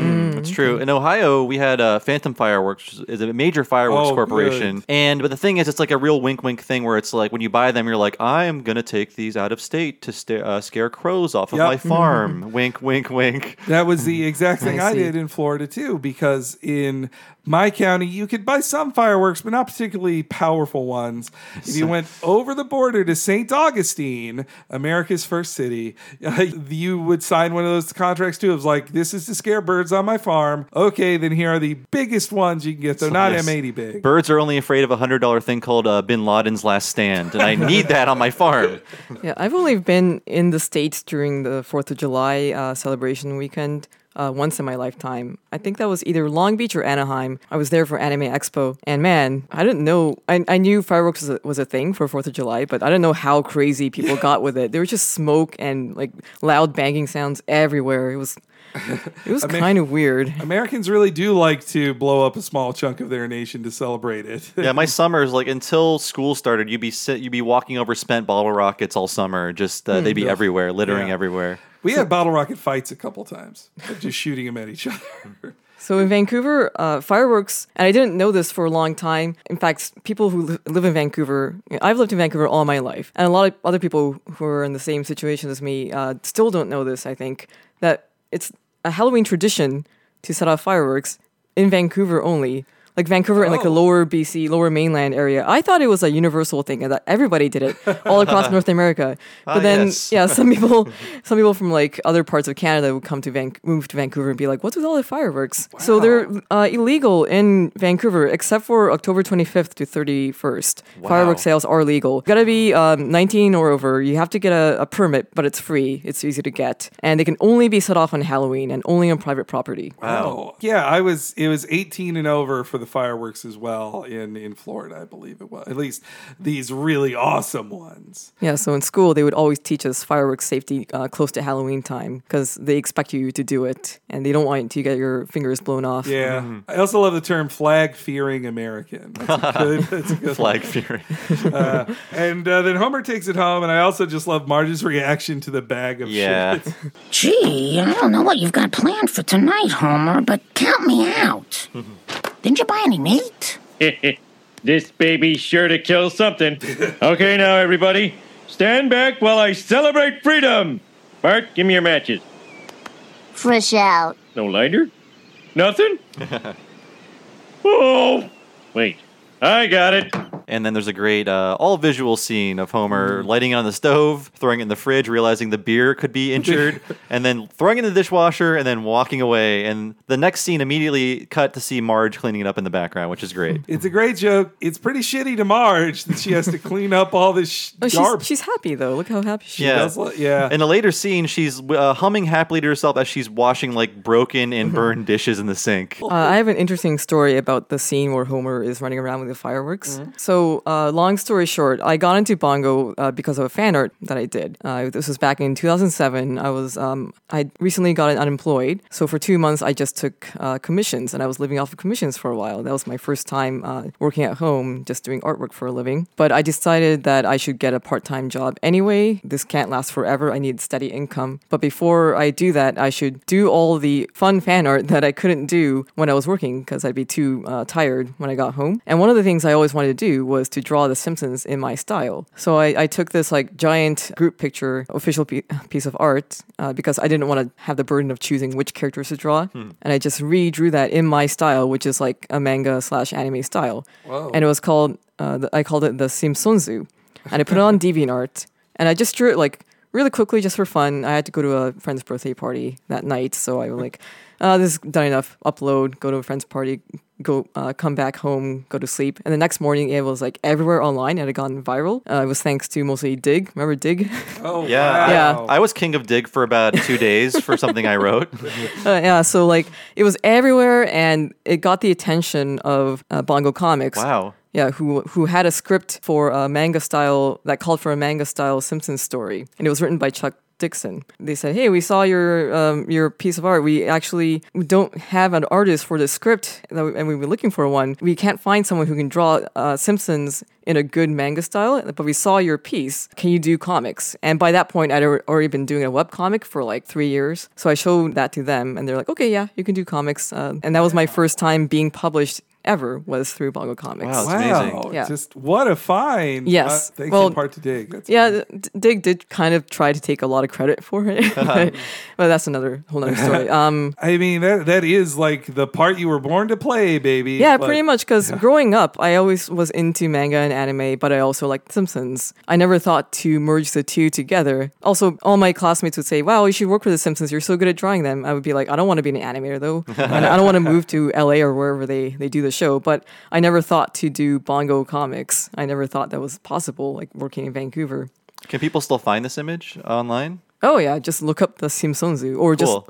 Google anime Simpsons, and I'm sure it'll be like the first image that comes up. I also did something called I did like a Futurama version called Futurama Super Happy Fun Show. The title's not great. I couldn't think of any ideas for it. So I was contacted by Nathan Kane, who was the art director at the time. Now he's taken over Bongo since Bill Morrison left. But I was also contacted by someone from Fox. It was a guy named Alex Roos. He was in charge of the merchandising department. And he said, "Hey, like some of your Simpsons and Futurama art is floating around my department, and like people are going nuts over it. And I just showed Matt Groening's close friend Millie, and she liked it, and she wants to know more about you. So can we can you give me my phone number and we can chat?" I'm like, "Oh, okay." Oh my gosh. Whoa. And I called him up and we talked, and he said, "Oh, maybe we can get you a job doing merchandise art for us." That never happened in the end, but it was still cool talking to him about it. He also left his job shortly. I think that's a large reason why I couldn't get doing anything for it. But I was busy doing Bongo stuff anyway, so whatever. Wow. And by the time this happened, we were also in the same issue of Imagine FX together, issue number 15. Yeah, so Alex Roos was the one who animated that scene of Homer running around with the lit fireworks. Wow. Oh, wow. And I only know this because he's mentioned in the commentary. Can't remember who says it, but he says Alex was so good, he was snatched away by Fox Merchandising. I was like, "Hey, Okay. I know him. I talked to Man. him." Wow. It's an incredible scene, especially even the camera movements are just so perfectly done, too. Yeah, Homer's just flailing from position to position is perfect. His gripping his teeth while also holding the explosive as far from him as possible. It's all over the place, just great. Yeah. Wow. If you look up his artwork now, you would not tell that he worked on The Simpsons ever. It's all very like really dark, heavily rendered digital paintings of like cool sci-fi stuff. But there's like a bit of info about him on his website. He became a character animator on The Simpsons at age 19. Wow. Oh. And then he became the director of illustration in 2003 for Fox's license and merchandise department. I actually got a chance to meet him in person at San Diego Comic-Con. He had a table there. And I was like, "Hey, like, remember me?" And we had a little chat. And he didn't have any of his Simpsons stuff out. And I said, "How come you don't have your Simpsons stuff out? I'm sure that would draw attention." He's like, "Well, that's exactly why. Like, I don't want people to think that's all I do. That's all people would ever focus on if he had Simpsons stuff out. And I kind of feel the same way now because I used to sell Simpsons comics at conventions, but now I don't have room for that kind of stuff anymore. I do a lot of my own stuff. And yeah, like I attract a lot of kids to my table when I have that out. I'm not great at talking to kids, so I just kind of like hide that away now. It's a double-edged sword, I guess. Like, do you want to pull them in with the Simpsons, or do you want them to? But then they'll just ignore your other stuff potentially. Yeah, yeah. I actually saw an artist like that at New York Comic Con who they had been an artist on King of the Hill, and they were going hard on the other direction of that. Of like, no, everything is. I'm going to draw King of the Hill characters. With here's Dale spraying bug spray on Spider-Man. I like that. I bought it. And That's then a crossover I want to happen. What an amazing connection to this episode. So then we also get the great line about like Bart being jealous of Lisa is just so awesome here. Oh, this is the worst 4th of July ever. I hate America. Come on, Milhouse, let's go down there. I don't think you should. Let Lisa be alone with her new friends. They're my friends, rightfully. She only got them by copying me. Don't have a cow, man. See? That's my expression. Oh, you haven't said that in 4 years. Let Lisa have it. It's the principle. She's got to learn. No. Now park your keister, meester. Ay, caramba. Marge is a very good Simpsons historian. I checked Frankiak. This is not an official statement, by the way. I could be wrong, but I believe the last time he said "Don't have a cow" was in Bart the Murderer, which was season 3, which was 4 years ago. That is what my research revealed as well, yes. I couldn't find an early one. And even then, that was a postmodern joke about it. Yeah. Like, he says, like, don't have a cow. All right, in the Thoid. And it wins. Beat yabba dabba doo. Yeah, I think Bart had completely stopped saying, like, no writer cared to say that. That was old. That's like a season 1 thing. Bart. Yeah. Also the 4th of July jokes right before that one. Marge is great at reading the room too when she's like Rice Krispie Squares and Tang and she just walks right out. There's not even a sound for it. Yeah. I'd only ever heard Tang reference on The Simpsons at this point. Is it good at all? No. It's like if you don't want to go to the trouble of putting sugar in Kool-Aid, it's already there. But I guess there's some Kool-Aid that is pre-sugared too. There are some sugar. There's sugar and sugar-free Kool-Aid, but and then you just add more for Kool-Aid to it if you want. Tang for me was always below Kool-Aid on the quality scale. Not that Kool-Aid is ambrosia. It has more of a citrusy tang to it.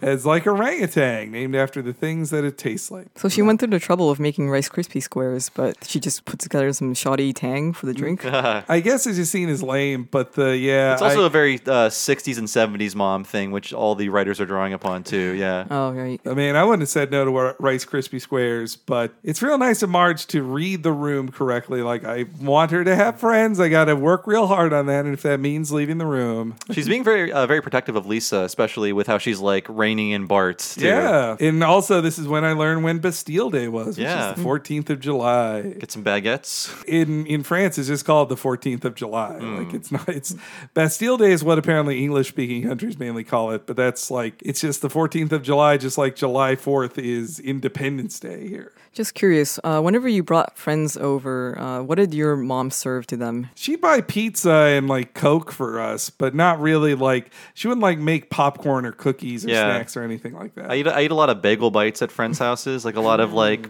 just bags of frozen junk you give the teenagers and kids. Yeah. What did your mom do? Well, she was a very Japanese mom, so she went all out. Oh my gosh. Would buy like special cakes and stuff. And whenever I was over at a friend's place and she'd come to pick me up, she'd be like, "Thanks for taking care of her," and just give them an entire cake too. So nice. Wow, people liked having me over for that reason, I think. Also, I distinctly remember this. I once had some of my animation school buddies over, and she offered beer to the guys, but not the girls. Aw. I had an opposite version of this Lisa thing happen once when it was my first sleepover with these new cooler kids. They were not cool. We were all dorks, but these were cool. They were a class higher of cool. And it was the first sleepover with them, and I was like 13 or 14. And my mom dropped me off at the door like she had on when I was like 11. And I was laughed at. Like, "Oh, your mommy had to drop you off at the door." I was like, well, I've learned my lesson. Never, Mom, stay in the car. That was a tough sleepover. I had better sleepovers. I guess it's different for girls then. because I don't think we would have ever made fun of each other for moms picking us up or dropping us off. Yeah, these guys needed to show how tough they were and how you were not tough and in fact were other F word. Oh yeah, this was the first time I noticed the kitchen curtains had the Jesus fish on them. I never caught that. Okay, I didn't see that. Instead of corn cobs from The Simpsons, it's a Jesus fish. Just to let you know, it's Nads. Yeah, also, I forgot to bring this up, but in the scene where Homer's running around with the fireworks, there's a bulletin board in the background that has a Bible number? What do you call those things again? Oh, yeah, like a verse. Bible verse on it, yeah. It was 1 Corinthians 6:9-11. So I looked up what that is. I don't know, should I read this whole thing? Sure. Go for it. It's only 3 lines or whatever. Or do you not know that wrongdoers will not inherit the kingdom of God? Do not be deceived. Neither the sexually immoral, nor idolaters, nor adulterers, nor men who have sex with men, nor thieves, nor the greedy, nor drunkards, nor slanderers, nor swindlers will inherit the kingdom of God. And that is what some of you were. But you were washed, you were sanctified, you were justified in the name of the Lord Jesus Christ and by the Spirit of our God. Okay, that's the verse people use to justify things. That's a strong one. Yeah. I know So I'm wondering Leviticus. how it ended up in the background there. That might be a common thing to put up. I mean, there are a lot of verses. If you're a Christian, you see the name of it, you know what it is. You know, just from seeing it, like John 3:16, not Austin 3:16. That's a parody. That means I just kicked your ass. Yeah. I would guess that's a popular one in the verses of like it's about being sanctified and blah blah blah. And I get angry at any of those ones about like the ones that justify hating homosexuality, especially because it's like I can read you 18 ones about how you're not supposed to eat a pig, but or not eat cheeseburgers. Yeah, cheeseburger. Well, we can cut that verse part out if it's too depressing No, or whatever. No, that was fun. Or it was informative. We needed to know what it was. But then Bart has had just too much, and it's time for him to reveal Lisa's secret. I'm dizzy. I'm nauseous. Oh, but I'm popular. Huh? What's he doing here? My yearbook. No. Hey, you guys, you want to see how cool Lisa Simpson really is? Check this out. Miss Perfect Attendance. Grammar Rodeo Head Buckaroo. The French Table. Ooh la la. Teacher's pet?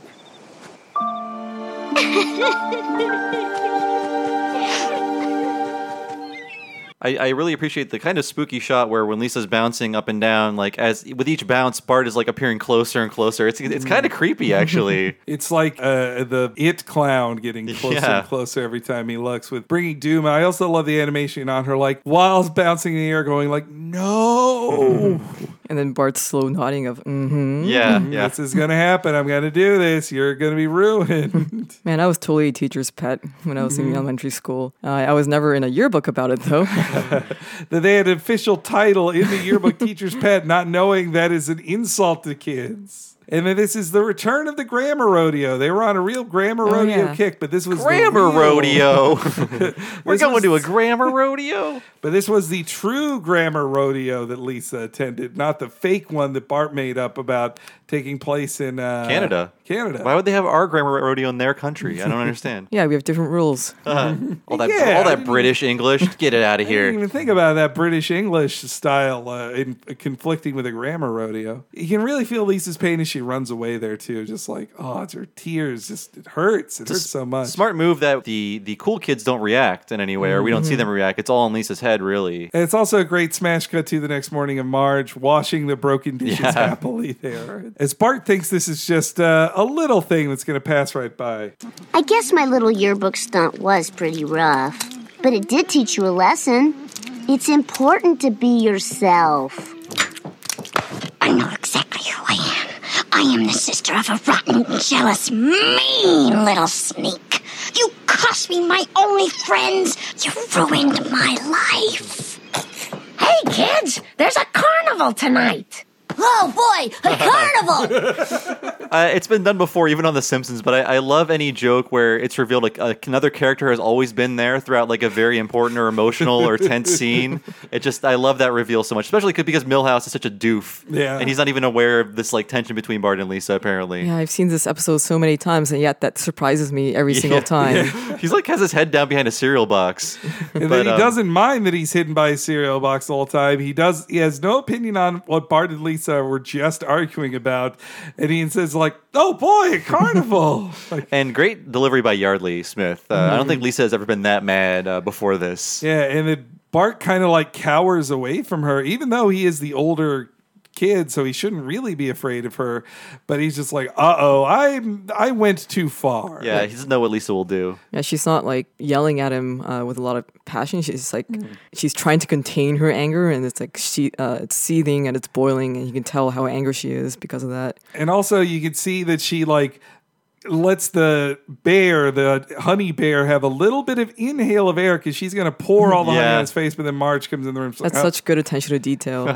Even with all of her rage, she's very perceptive about where Marge is. Yeah, these carnival jokes, they didn't have enough time for all the carnival jokes they could do. They'll do more in a future episode. The one that's actually funny, I think, is the one where they're both spitting on each other, but it keeps hitting Milhouse. Yes, yeah. Don't make me get the carny. I love Marge's thing. And same with the water guns. Like, they've done that joke before. That was at the swap meet, I believe, where Milhouse is blasting Martin in the face with the water. That Milhouse is just stuck in the middle of this. That he's this torture. It is to be Milhouse is to be in hell. That is why it is. I feel the same way as Marge whenever I try to do bumper cars. I've never actually driven in my life, so whenever I get in something like that, I'm like mildly terrified. And also whenever I'm playing a video game where you do a lot of driving, like Grand Theft Auto, I try to drive safely, and then it doesn't work because I end up slamming into the walls all the time. I'm like, I should never drive in real life. I'm terrible at this. Driving's no fun. Real cars need bumpers. I hate bumper cars. I also am. I agree with Marge's philosophy too. Just like, let's just have fun. You don't have to bump each other. There's no rule about it. It's just fun to drive around. Though bumper cars should really just be called like neck pain. Like that's what they, whiplash machines.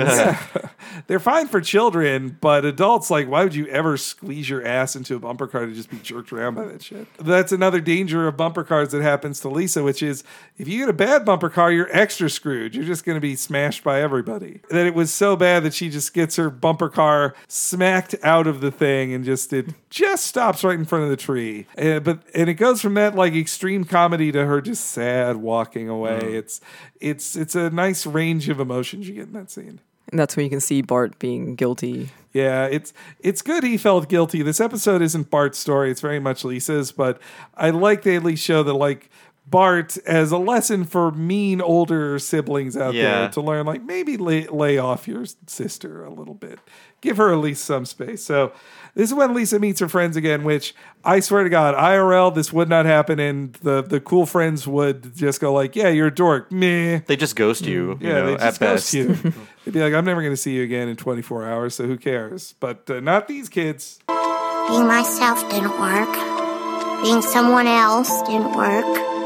Maybe I just wasn't meant to have friends. Lisa is gonna freak when she sees this.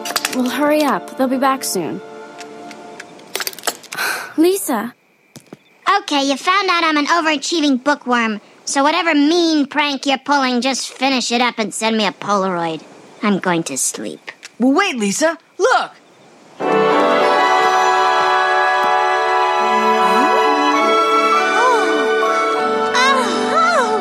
Cool, huh? It's a really sweet moment. It's real nice. Yeah, and I also like through the episode, like at first Lisa's pretending to be someone she's not to be popular, but then later she integrates her, know-it-allness into being a cool kid to like teach the millennials about, not to drink ocean water and how hermit crabs work. Yeah, so I like that she eventually found a middle ground between, being somebody else and being herself. Like she became less uptight, basically.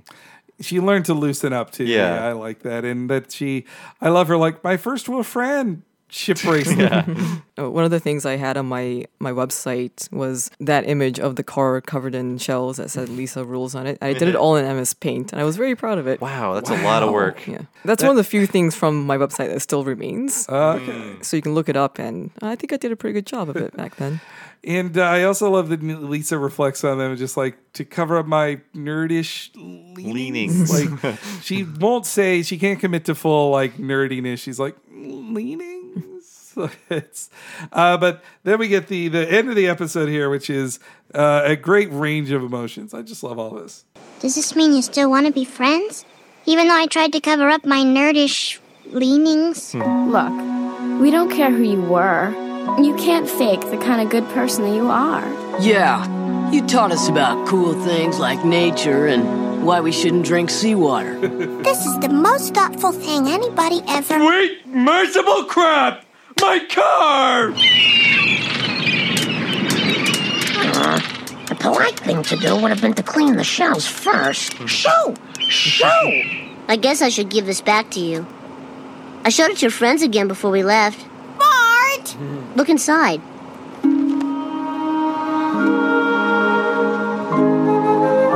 Oh, thanks, Bart. I signed it too. So we're getting closer to Milhouse being in love with Lisa. Pretty close. Truly. I mean, Yeah. I think ultimately Lisa's wedding sort of put that into everyone's mind, right? Yeah, Milhouse that- doesn't count. Yeah, Milhouse doesn't count. And same with in the flashback. Within the flash forward, that she's like, I just don't think I'll ever be married. Like, oh. Milhouse definitely has a crush on Lisa. I still hate that the show tries to couple them together as a real couple and not as just that Milhouse is a sad loser in love with the only girl in his orbit, Yeah. Bart's sister. He's a better vehicle for jokes about unrequited love than... Well, how do you feel about Milhouse, Lisa pairings? I don't know. I think it's better that they never end up together in any capacity. He's not right for her, and it's part of the whole trope of like, oh, if the guy keeps pestering the girl, eventually she'll give in. Oh yeah, that's another problem with But it. they are married in like some of in the new future canon, like the recent Yeah. future canon. The recent future that they keep revisiting that is consistent, they are married, which I'm just not a fan of. I also love Homer's off-screen sweet merciful crap, and you just see his silhouette. Great silhouette too. It's so expressive just in a silhouette. And yeah, the you mentioned before, Nina, that's where we find out their names from their messages to her. This was the first time I had paused to read those messages, and I love that one of them says like, next year bring your microscope. Like, That's cute. It's really cute. And what makes this such a complete episode to me is they set up the yearbook in the episode at the start. It is a through line throughout the whole episode and pays off with her getting all the signatures she wanted in there, so she'll never forget them. It's a beautiful ending. I love it. Yeah, overall, it's like a really well-structured episode. It's really solid. And I just love the ending shot so much. That's like one of my favorite moments in the entire series, I would say. Just a hermit crab. It is great, in the Duff beer can. Or Buzz Cola can, yeah. That was also another image that I had drawn for my website, and I just love it. It's so cute. I love hermit crabs to begin with, too. So like, I think it's so cool and fascinating and kind of metal that hermit crabs rely on the husk of another dead creature to protect themselves. It is. And like this does happen where they use sadly where they use human garbage as their homes now. Like you can easily find images online of hermit crabs using things like bottle caps and like even cans. Like they do use aluminum cans as their homes as well. There's one cool image of a hermit crab using the head of a plastic baby doll. Oh, that's awesome. Yeah, Whoa. it's really creepy. Something you find in Pikmin or something.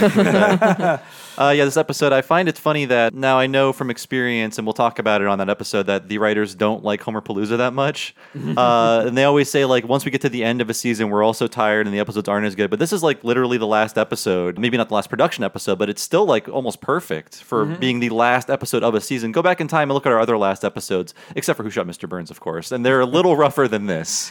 Yeah, they really had something to say with this episode. It's one of my favorites. It's one of those ones that as I get older, it means a lot more to me. Where I'm just like, oh, I am now nostalgic in the age of the Simpsons writers were when they wrote this episode. So it's getting me in from that angle that it wasn't before. And it's a really good beginning of summer episode too. It just feels so summery. And just listening to the audio you've been from the clips that you've been playing, you hear the sandy beaches and the seagulls. Yeah. Those are all these sounds I've been hearing on my trip to San Francisco right now. Oh, nice. And it is Memorial Day today. Not to date this, but we are at the beginning of summer.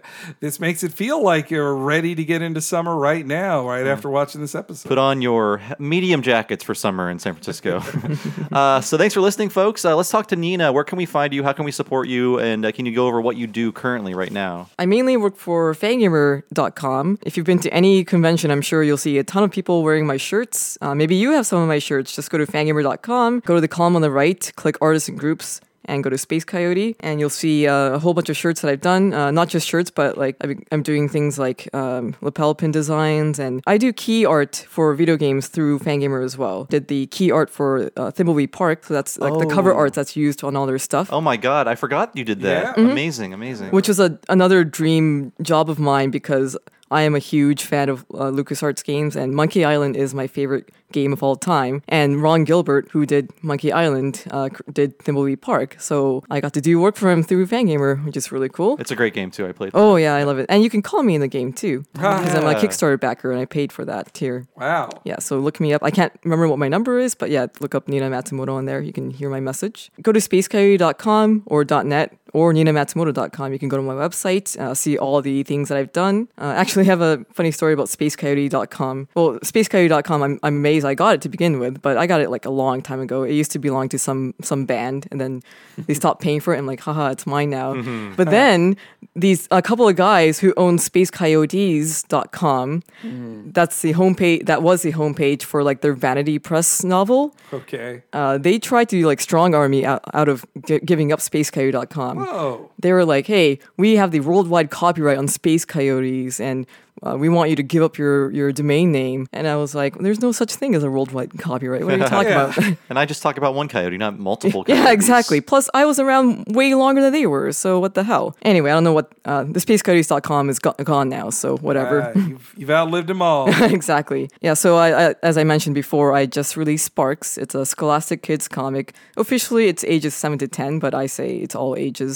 Mighty Mo Sislak #1 just came out. I have a story in that called Mo and Barney's Excellent Adventure. It's exactly what it sounds like. It's a parody of Bill and Ted. I forgot, but I also did the cover art for the Disney Afternoon collection for Capcom. Oh, yeah. Very good. I also do stuff for Mega 64 sometimes, like poster designs. I did some plush designs from them recently. And I'm very, very active on Twitter. Go to Space Coyote. That's Space Coyote, all one word, except the last letter is not an E, it's an L, because, like I said, I snatched up the name Space Coyote right away when that episode came out. But since then, there have been multiple Space Coyotes, and it's hard for me to get that as a username on stuff now. Like, every variation of Space Coyote I could think of was taken, and I refused to use numbers in my usernames, so I went with Space Coyote. I know, I just joined Instagram, and I had to become real Bob Servo because someone took Bob Servo. I mean, I've had that since 1997. What's up?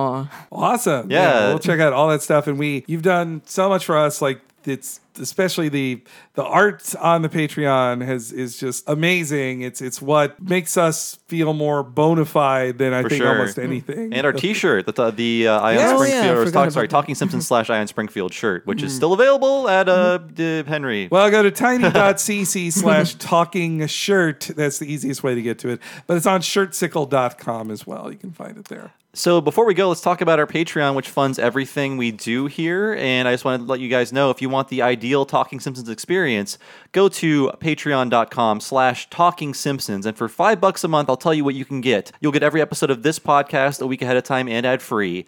Every episode of What a Cartoon, our other podcast, where we go through a different episode of a different cartoon every week using this style. You'll get that a week ahead of time and ad-free. You'll also get all of Talking Futurama, all of Talking Critic. We're also doing season wrap-ups and deleted deleted scenes from every season. So very soon after this episode posts on Patreon, and for Patreon only, we will have a season wrap-up for Season 7 and a deleted scene special for Season 7. For $5, Henry, what else can people get?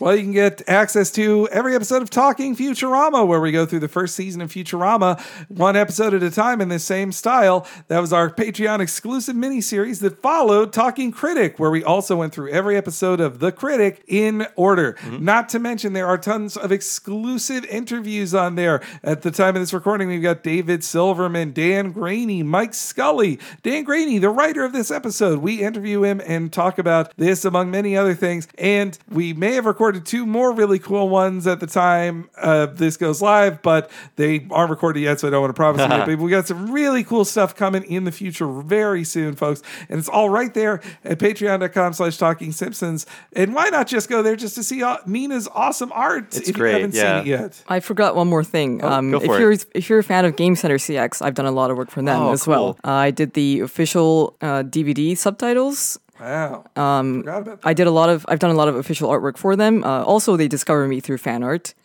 This happens to me a lot, which is cool. I also did a children's storybook written by the producer and narrator of Game Center CX, producer Khan. That was released in Japan, and then Fangamer released it in English, which I had translated to English. So you can get that from Fangamer as well. Awesome. Cool. It's called I'm Stuck in a Video Game. Oh, yeah. Okay. Wow. Yeah. So support Fangamer, support us. Go to patreon.com/TalkingSimpsons.